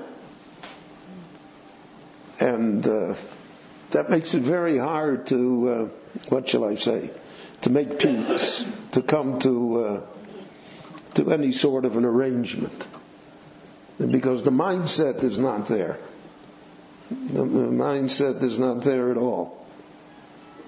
So again, in the Western world, you have the mindset that, even though that is changing too, that we're not going to redraw the borders of Europe anymore. Whatever it was at the end of the Second World War, that's what it is. Goodbye. But you see that Putin, he says the Crimea is really Russia and the Ukraine is really Russia, even though it's many, many years later already. So the passage of time does not necessarily change mindsets. And that's an issue that we have to contend with, we have to think about. So in any event, Saladin conquers many of the Crusader fortresses, especially in Syria, those that were in Iraq, those that were in Lebanon, those were in the north of Israel, Safed, etc. He conquers them all, so that the king of Jerusalem is pretty much isolated, because Jerusalem has no, it's not easily defensible, and it has no hinterland, it has no way to support it, right? Has no river, has no water, has no agriculture, and it has no industry. It's Kaviochel, an artificial city that the Lord created for us. Because all the major cities in the world are built on rivers or on oceans or on means of transportation, on highways. Jerusalem doesn't have any of that. Never had any of that. And the Christian interest in Jerusalem was purely based on religion, on the Christian holy places. And there were all sorts of wild things that existed in the Middle Ages regarding, they say, they used to sell pieces of wood that said were from the cross on which Jesus was crucified. So that was a big industry. You know, people love, by us too, right? People love these things. So it's cool if you got a piece of the true cross in your house. JM in the AM, it's Rabbi Beryl Wine on Jerusalem geography. We will, as is our tradition, play this lecture in its entirety at the beginning of tomorrow's program, so you'll be able to hear the ending of this presentation by Rabbi Wine. Information about Rabbi Wine's lectures, 1-800-499-WEIN, 1-800-499-WEIN, or RabbiWine.com, RabbiWEIN.com for information. JM in the AM with a couple of really important reminders. Number one, on Tisha B'Av itself, we have a couple of events that we are associated with. At 9:15, right after JM Sunday, we will present the Tisha B'Av program from the New Springville Jewish Center. You're all invited to participate. Men and women invited. It's free admission. 120 Saxon Avenue in Staten Island. At 8:20 is Shacharis, and then starting at 9:15, Rabbi Eliyahu Sun and Shine, Shlomo Schwartz, and Rabbi Moshe Faskowitz will all be explaining Kinnis. Then, Mayor Simcha Siegel and Rabbi Aaron Rapps will have thoughts about Tisha B'Av beginning at 12:15. Mincha will be at 1:45. All of this, the entire program, will be available at NachumSiegel.com, so you can watch it. And obviously, you can listen on the website, on the app, and on our listen line. Information about this, about coming to the event, 718-983-8063, 718-983-8063. Charlie Harari, he'll anchor the Project Inspire program, We Need You, stepping up and taking responsibility. Right now, it's starting Tisha B'Av at 7 p.m., If that changes, we will let you know. It may start a drop earlier, but 7 p.m. is when it's scheduled right now. The Tisha B'Av live streaming talk show, the last 2 hours of Tisha B'Av with Charlie Harari and company. It's free of charge. NachumSiegel.com, of course, will have it. Information, email, radio@projectinspire.com, radio@projectinspire.com. Don't forget, Mincha at the Isaiah Wall will take place at 2 p.m. Bring your talis and tefillin. Mincha, 1st Avenue, 43rd Street, will take place at 2 p.m. We leave. We're here Monday and Tuesday. We're here at JM and the AM. And then, of course, we head to Israel. We'll fly with Nefesh B'Nefesh, and that JM and the AM broadcast from the plane will be on Wednesday morning. We will celebrate at Latrun Yom NCSY, and that will be Thursday morning's JM in the AM. And, of course, we'll be with the NCSY summer programs in Beit Meir, and that will be Friday's JM in the AM. We'll also have a program from the Barkan Winery, which you'll hear on Thursday. And as we've been saying, we're back at HASC for HASC Experience Day up in Parksville, New York, and that's going to be Sunday, the 29th of July. So an amazing, amazing week coming up even after the Tisha B'Av week is over. If you want to include a shout-out to somebody at HASC or a shout-out to somebody at NCSY in Israel, no problem. Just email us, Nachum@NachumSegal.com.